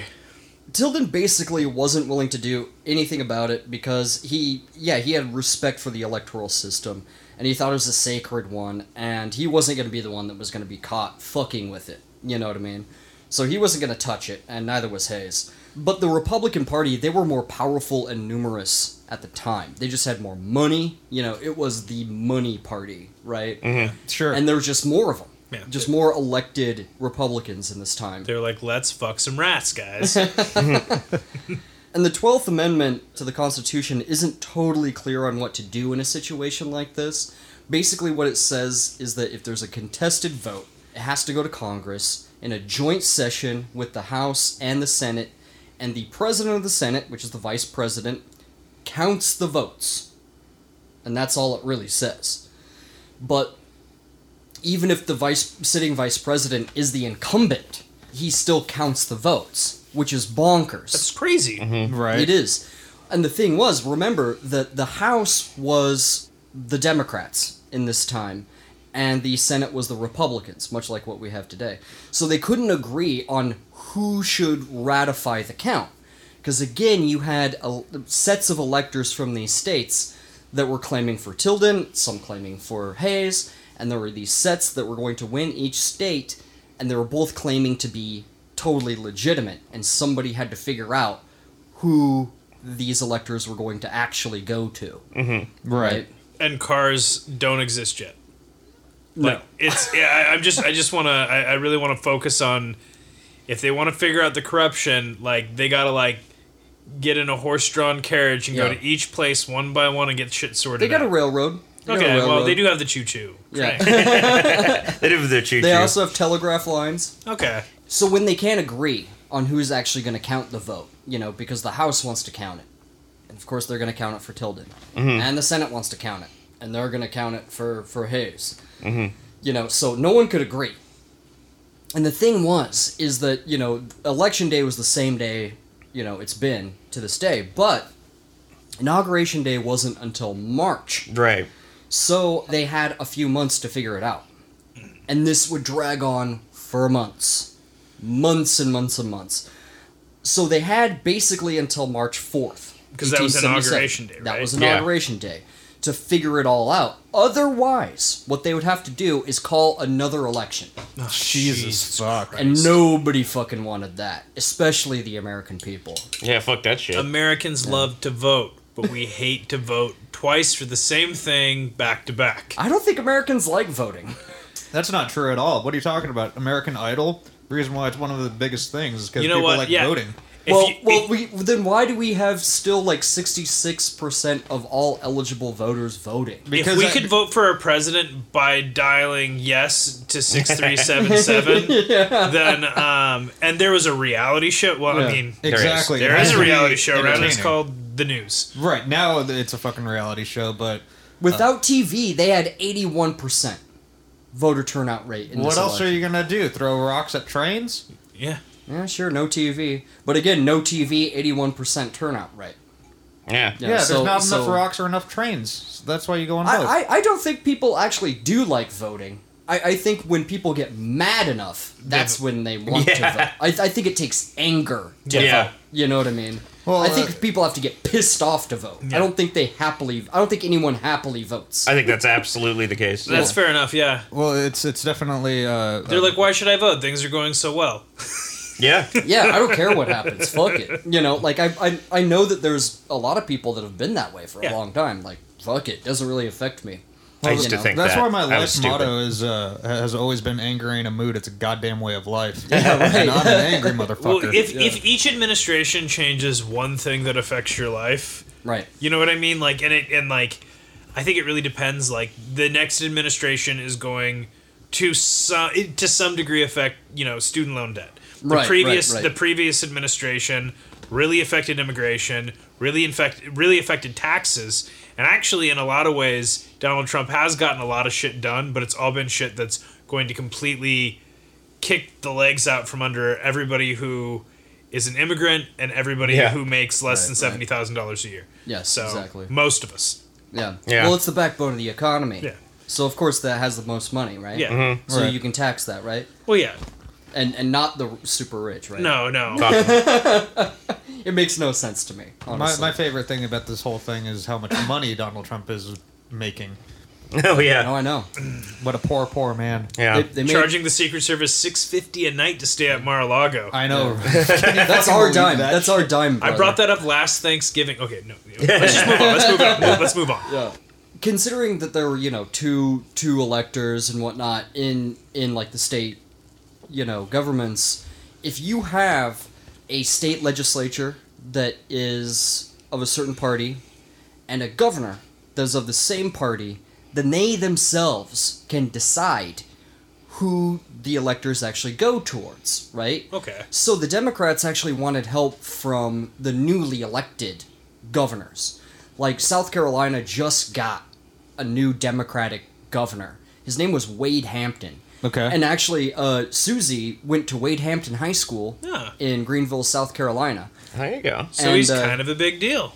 He was a Confederate general and an absolute piece of shit. Well, you kind can of a be big deal. You can be a big deal and be a piece of shit. Yeah, the red shirts. Kanye West. Yeah, Stalin. yeah. Remember I was saying the red shirts were kind of one of the white supremacist groups that were like out bullying people. Yeah. Yeah. The red shirts in South Carolina basically got him elected. He never actually said, like, gave support to the red shirts. He was, like, too politically savvy for that. But they got him elected. He was So, real. They're very fine people. But by red shirts, you mean classic Proud Boys. Yeah.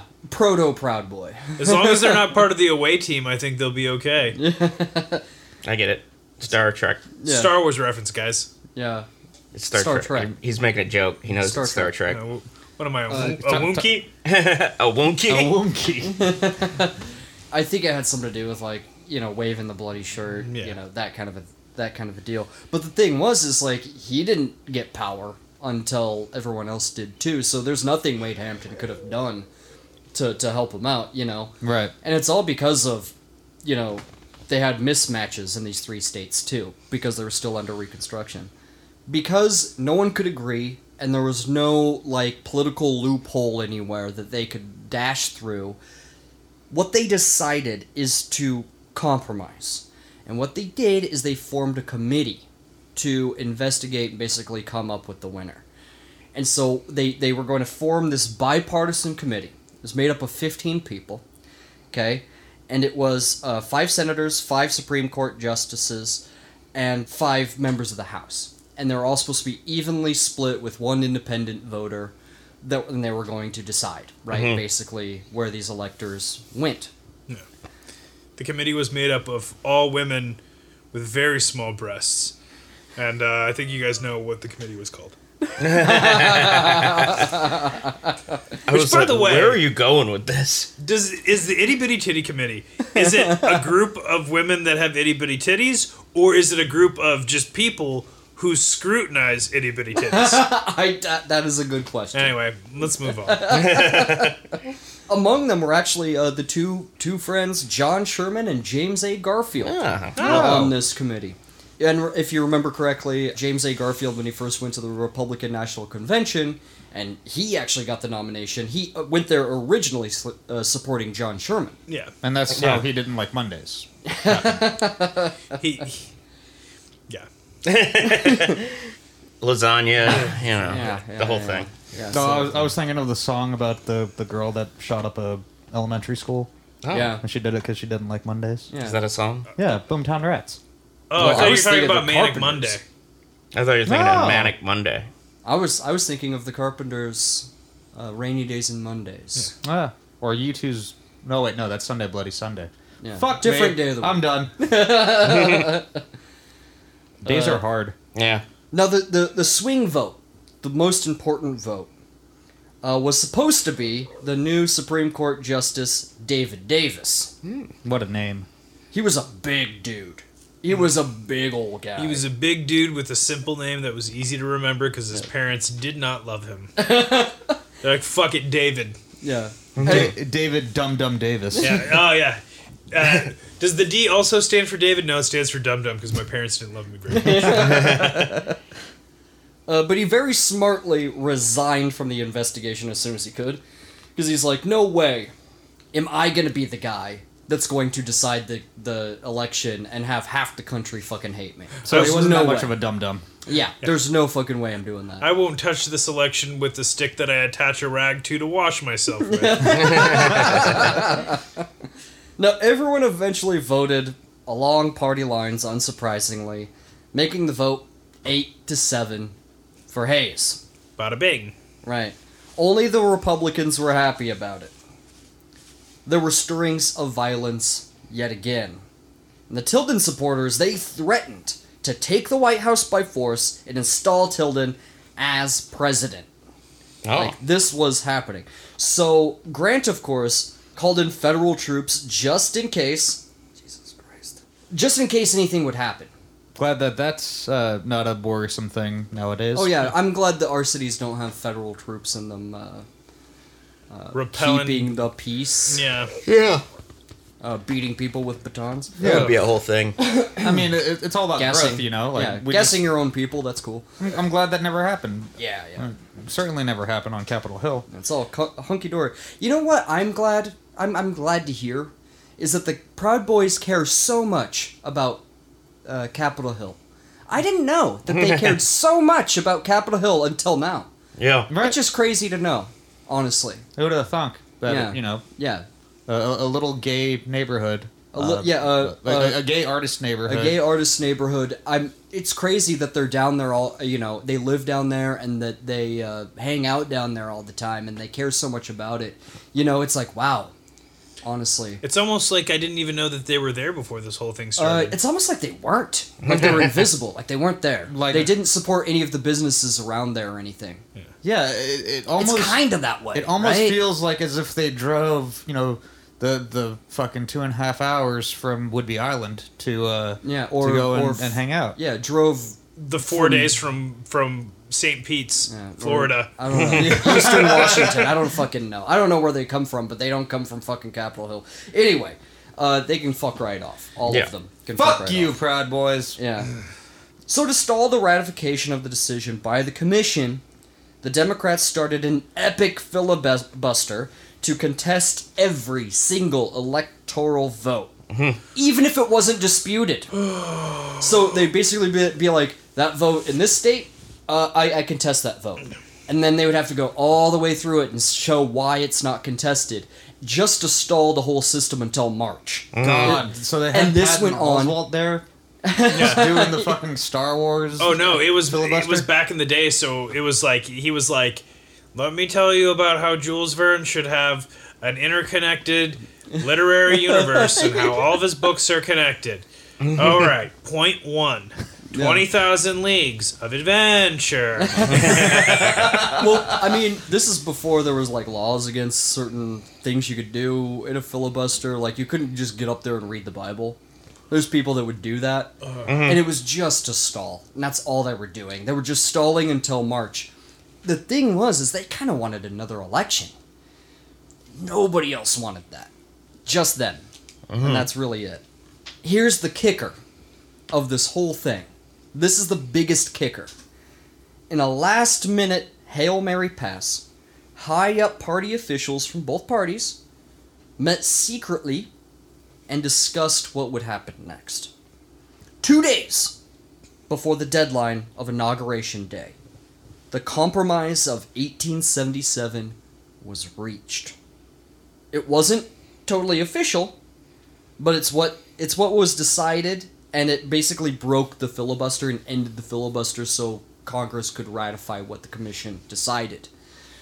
They were going to go with Hayes as president Cool. for this compromise. Here's the kicker, though. Hayes had to promise to end military occupation in the South and end Reconstruction. So Are we basically, sure that's just it? Maybe they didn't get some extra grease in their palms?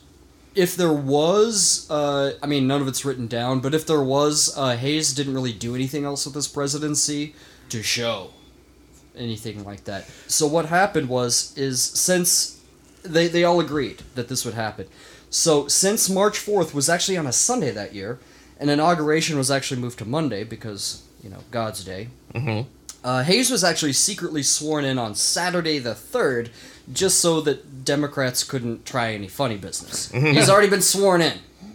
I guess that matters. Very sneaky. I just like, we already made him promise he was president. So you can't do anything else. It's You like, guys, you promised. it's like, you already sworn, oh, okay, whatever. Yeah. Yeah. So Rutherford B. Hayes became president with an air of fraudulency. A lot of people called him his fraudulency. Like, they called him a fraud. He had the whole air of, like, Not my being president. not being a legitimate president. He was born in Kenya. Yeah. Yeah. And he kind of resolved to kind of keep his head down as president for this reason. He was going to be a laissez-faire president. If your head's down, how are you going to dodge all the tomatoes? Well, it's already down That's about- all. below the podium, you know. Yeah. Now, instead of actually going in there and, like, fixing civil service and actually giving real reform, we kind of touched on this, too. He kind of tried to, like, smooth things out and give the New York Customs House to the Democrats. Right. And so he battled Roscoe Conkling his entire presidency, all 4 years, over this. And Roscoe Conkling crushed him. He ruined his reputation. Totally fucking crushed him. He got conked. You got conked. Yep. And Hayes also honored the commitments of the compromise and ended Reconstruction. And what this did is it undid all of the work in the last decade that was done for the South, and it handed everything back to the Democrats. And again, this is only, it's in recent memory. Right. The Civil War is. And these are people that you've been fighting. And you just handed it all back to them and said, "You promised to be nice?" They said, "Yep." And they decided to make all of their states' rights laws from then on until the 1960s. There used to be such a thing as, black legislatures, things like this. Yeah. Not so after this. Not so. They had like a one sweet decade of That one decade. of Yeah. something resembling Progress. equity and progress. Yeah.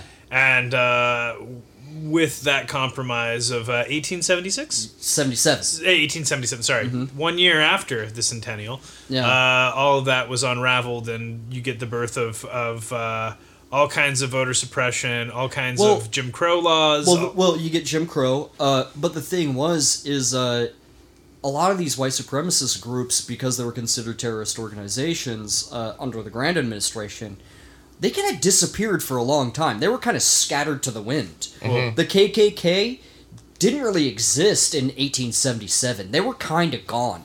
And everyone was like, well, guess that's it. And it wasn't until the 20th century that they came back with the vengeance. And that was because of a little movie called Birth of a Birth Nation. of the Nation. Right. Yeah. Woodrow Wilson's favorite movie. Of course it is. What Yeah. a dildo. Thanks a lot, Lumiere brothers. You fucking ruined the world. Lumiere brothers didn't do that. Yeah, they It made was Pixar. I know, but the Lumiere brothers invented the cinema camera that would later be used by Cecil B. There's a DeMille. lot of people that invented a lot of different cameras, actually. There's a Lumiere camera. A lot of people invented a lot of things. Well, the Lumiere brothers ruined a train coming into the station. It used to be exciting, and after I saw that movie 50 times, I just didn't care anymore. Yeah. Yeah, Hayes actually promised not to seek a second term. He would say smoke screening things like, if you seek a second term, your first term is just gonna be trying to be reelected, rather than committing to your commitments that got you elected. And it's like, oh, so that one thing, you know what I mean? Oh, he did the Easter egg roll. He started that. Okay. So I love there you egg go. rolls. He violently he actually violently put down a labor strike with federal troops. So there's that. Kind of cost him some political clout. Luckily, there was like a bona fide genius that was coming on next, which was James Garfield. That could write Latin and Greek with Latin in one hand and Greek in the other at the same time. Like That's nuts. The dude was a genius. It's too bad what happened to him. Go back and listen to that if you want, if you haven't. Yeah. Many called the election stolen and taken from Tilden, and Samuel Tilden, for the greater good of the country, conceded, but the country had not yet seen the last of him. He would stay in politics for many years to come. He doesn't fade away. He stays in the zeitgeist of America. Planning, scheming. Running Just- for president, yeah. all things like this. Hayes, after he was president, would he would outwardly say that he was content with his presidency. There's not another president that's ever entered the White House under worse circumstances and left under so good a circumstances. We'll see. And it's like, I don't know about that. I'm the best that there ever has been, that there ever will be. I don't think he was. Everyone likes me. He wasn't a total narcissist.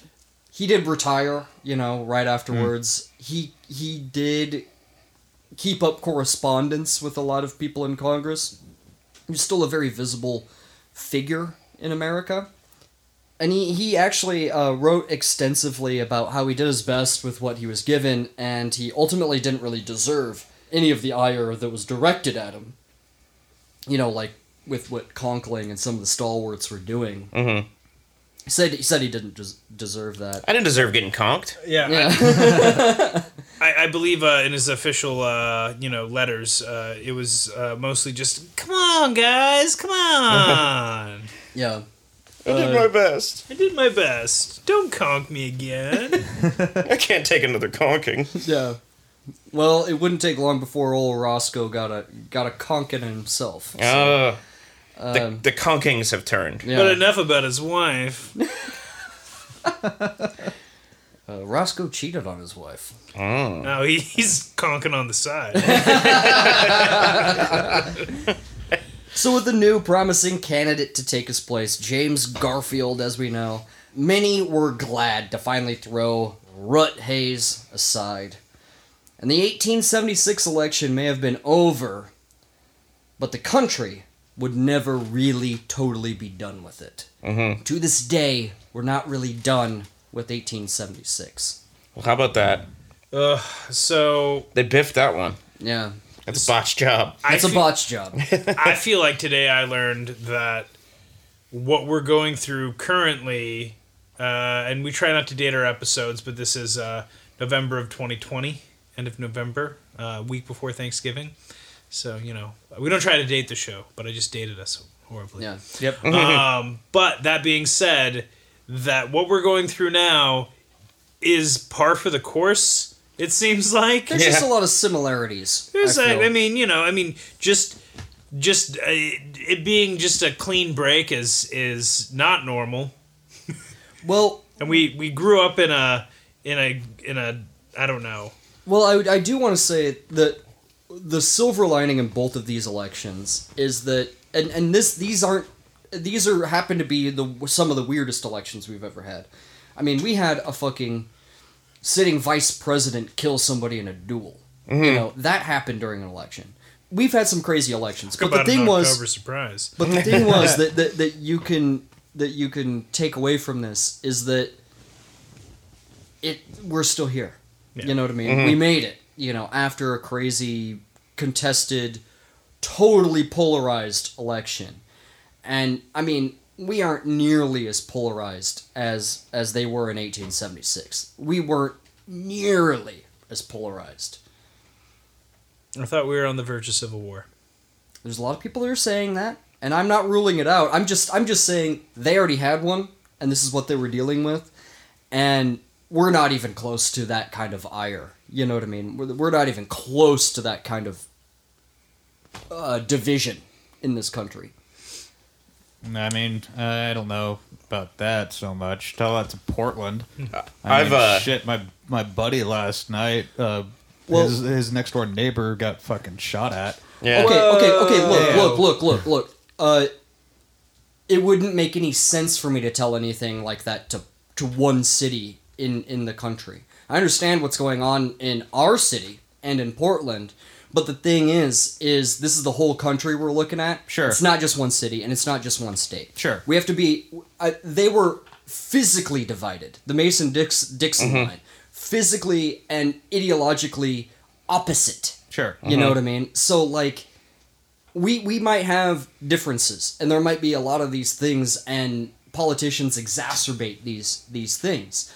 But we still are alive. There still isn't a civil war. Yeah. So until it happens, then we can talk about that. But so far, nothing's happening.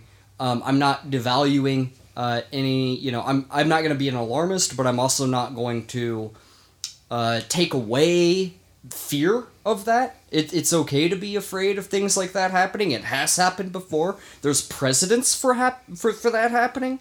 I just don't. We're not anywhere near what this was. Is my only point that I'm saying. Sure, but what I was trying to say is modern day Civil War is not going to look like what it was back then. Oh, certainly not. Certainly not. But we're not.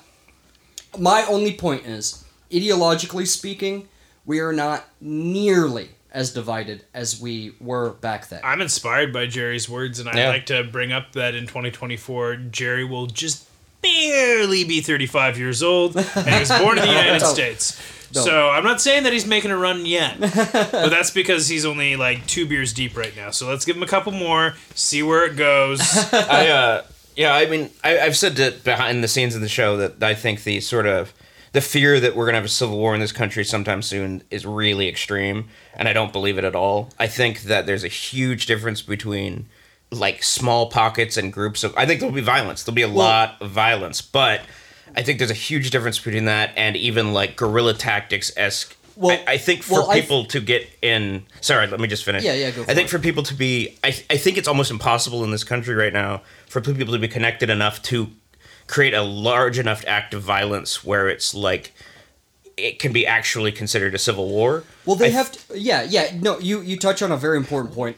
What you're talking about is like ideological solidarity, and the thing is there's really no ideological solidarity with, let's just say, Republicans and Democrats, okay? Right? Because in the Civil War, it was parties that separated. Like the saying is not every Democrat was a Confederate, but every Confederate was a Democrat, right? So like that's kind of what we're looking at. And the thing is we might see violence and voter suppression just like in the election of 1876, but we won't see war like the Civil War in America ever again. Probably ever again. Oh, I don't think so at all. I think unless shit gets really bad, which I just don't think. I think the events would have to happen that are so drastic we can't see them coming. Yeah. I think. For me, it's like when people say things, it's like, well, a modern civil war is a different thing. I still don't think that, like, the most we're going to get, we will get violence. There will be shootings, and that will continue to happen in the United States because they're not doing anything about it. Yeah. That is not a civil war. And I think for those people to become... insurgency is what that is. For those, there'd have to be a coalition amongst these people who would have to be organized enough to actually have it be a civil war, and I don't see that happening in this country. Well, and again, a coherence of one ideology, which I think that I think there's a reason that we haven't had a major terrorist attack in this country since 9/11. Is the same reason that's not going to happen. Is like these people are being watched. You know, the intelligence agencies, if they got large enough that there's a coalition of people who could actually do some real damage in this country, I don't buy that the way things are right now that would be possible. Yeah. Well, here's the way I think of it. There are militia groups that will probably do insurgent-like things. You know, if they get real nuts, they'll do like an Oklahoma City bombing thing or a Ruby Ridge thing or things like but this. My point is, if that is what you consider a civil war, then we have been in a civil war ever since the Civil War. Exactly. If that's what you call a civil war, then we already have been in a civil war. We've never left. So it's not. There's not going to be a civil war. And then I think by being like, this is going to happen, you're decrediting what's already happened. Where it's like Oklahoma City or, you know, Al-Qaeda, all these things. By the way, need to be taken fucking seriously. But by the way, that family after the Al-Qaeda thing moved to my hometown, and now they're claiming to be from my hometown of Emmett, Idaho, which they are not from. I am from there, and I don't remember a single motherfucking one of them. And I hope they get run out of that town on a rail. And I hope you're listening, Emmett, Idaho. Fuck the Bundy family and get them the fuck out of my hometown. It offends me that their presence is even there. The cat agrees with you. God damn. Sorry. She came up to you while you were yelling. She was like, and just to be, I know, right? Just to be clear, We love the Bundys, Al Bundy, Peg Peg, in particular, I love. Peg, but it's the other Bundys, you know. The shithead Bundys. Ted Bundy. Yeah. You know, The he's shithead great. Bundys. I did not expect you to say he's great. He was awful. He was an awful person. Cliven and the rest. Now, gentlemen, I know that every year around the holidays, you gotta speak to, you know, maybe members of your family or friends that, you know, you may not totally agree with, you know, their worldview or what they have to say. But the thing is we're gonna set an example. And we're gonna talk with someone that we don't necessarily agree with, but we wish them happy holidays even still, and a happy Donald Trump, right? No. Okay. Ladies and gentlemen, Roger Stone. We're gonna call the cowman. Fuck you. Really? Yeah, Of all the we're gonna people. call. I know. You guys don't want to talk to the cowman, but we're gonna talk to the cowman. This is how it's gonna go. Well, I don't so much like talking to him, but I do like listening to what he has to say. He has a lot of controversial opinions that I'm a pretty, you know, I'm an avid listener. I have been for a long time, so it's gonna be really exciting for me. All right. So let's call the cowman. Cowman, are you there? Hey, all right. I just gotta know real quick. Is this a serious interview? Yeah. We just wanted to say how are you doing there, cowman? Oh, all right. Well, you know that's nice for change. I'm doing the whole rodeo, you know, in 15 minutes. You give me? Okay. All right. No. So, what are you doing for Thanksgiving, cowman? Well, Thanksgiving, I'm not into it. Me and my closest, we celebrate something that we call Thanksribbing. That's where we like to, take one of those leftover ribs, you know, from those whaling ships from Japan. We go to town on just one of those, and that's how we celebrate the holiday, whole milk and all. All right, whole milk and a whale rib. The side of spermaceti. Oh yeah. It sounds like this Thanksgiving for you is gonna be ribbed for your pleasure. Oh yes, yeah. Rib No for one- rib. Okay. Ironically, no one will see our ribs because those whale ribs are ginormous. That sounds good. Cowman, tell me about your podcast that you have. Our podcast, is there to discover the truth and sometimes to create the truth. Safe Spaces have wanted posters of the cowman, it's Country Slaughterhouse, and that's what we like to stand for. Yes. You wouldn't be a proponent of safe spaces or of free speech jails, right? Well, I'm into saying mostly whatever you want. Safe Spaces. I'm like, geez, come on. I mean, it's a show that really separates the cowmen from the cowboys, from what I understand. Absolutely, Cowboy is my brother. He owns a car dealership, and I don't like to talk about him, even though I love him very much. Fair enough. Well, have you listened to our podcast? And if so, what do you think? History is for the boys. I'm sure that all of you can agree with me on that. All of our listeners are history boys, even the girls. That's why we spell it B-O-I-Z. Oh, yes. But And tradition, history, mainly favors mostly, with some exceptions, the boys. God damn it. Do you agree with our reading of history there, cowman? I do. I would say that I agree. Until I disagree. I see. I see. Well, what do you have any thoughts on the election or current events there? Everyone is really just, I think they're overreacting a little bit. It doesn't really matter because either way I voted, I can just lie to you. Depending on the situation. And I think that's what makes America beautiful. Who did you vote for, Cowman? I'm a firm advocate of my pal, Bill Bob Butch. He's run locally for the last 25 years. I vote for him for everything in every form of voting that there is. You just write him in for everything. Yeah. He's got my firm support. Bill Bob Butch. 2024 question mark. What of his policies is most popular with you? Why do you like him so much? My favorite policy of his is to expose them all, every one of them, and also to get our boys back from Nam, because he's convinced that there's still some of them over there, and he'll go back for them. I think the boys that are in Nam right now are willing to stay there. They might be, but there's only one way to find out, and that's another one of his campaign slogans. Only one way to find out. It's been absolutely great talking with you, Cowman. Your podcast. I love you, Cowman. Yeah. Love you, Cowman. Cowman's podcast is Cowman's Country Slaughterhouse, and where can that be found there, Cowman?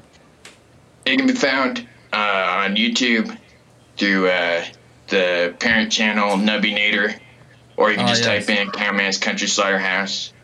Only available on YouTube there, folks, because Cowman, I wouldn't say is probably the most technologically savvy person out there.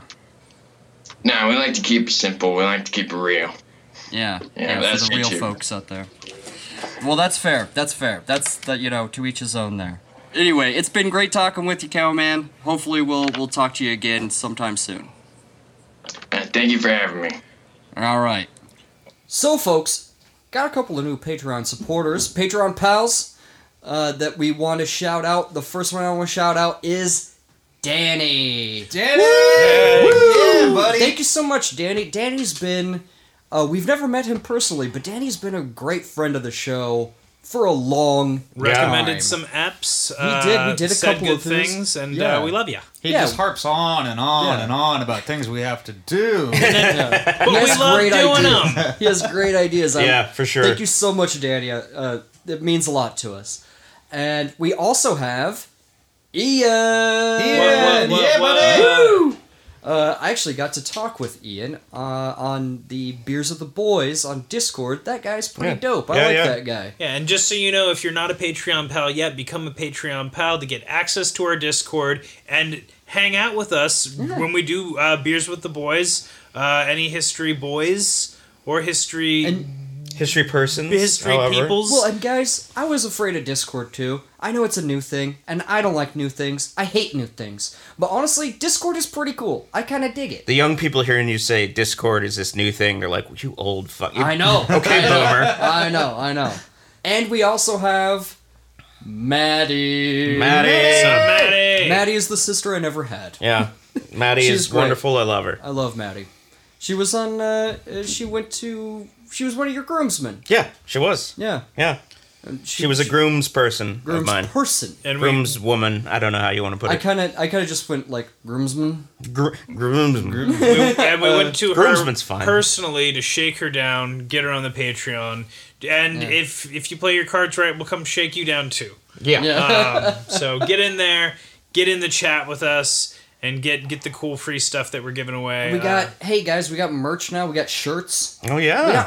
We got an A-line dress with our Just in faces time on it. for Christmas. If you want to get somebody a dope-ass History Boys whatever. What the fuck All ever. kinds of things on there. We got a bunch of shit, and it's kind of awesome. We got a few people that already got it, and they seem to like it, so that's pretty cool. First person who gets the A-line dress will be featured all over our social media Yes, accounts. you have to send a picture. If you get that A-line dress, please take a picture of yourself in it so we can share that all over.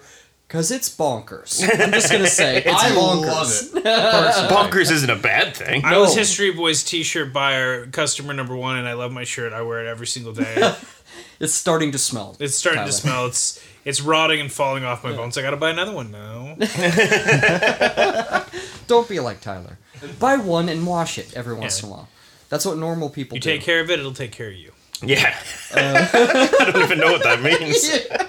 So, actually, what we did do is we recorded some new stuff for our Patreon pals. We did a quiz show. Oh, yeah. Which was a lot of fun. That's coming out soon. That's on Patreon, so that'll be cool. But yeah, otherwise, follow us on all the social medias. You know, your Twitters, your Instagrams, your Facebooks, and you can interact with us there. You can see all sorts of stuff that we post. But otherwise, I am Jerry Nash, and I'm a history boy. I hope you enjoyed this show. Boy, we had some difficulties making this episode. I don't want to talk about it. I don't want to talk about it Fucking either. bringing it up, Jerry. And yeah, that's it for me. I'm Tyler Armentrout, and I'm a history boy, and I approve this message. There you go. I'm Chris Whedon, also History Boy. Have a good night, everyone. I love you very much. And I'm Zach Meck, the angriest of the history boys. And on that note, love you, bye.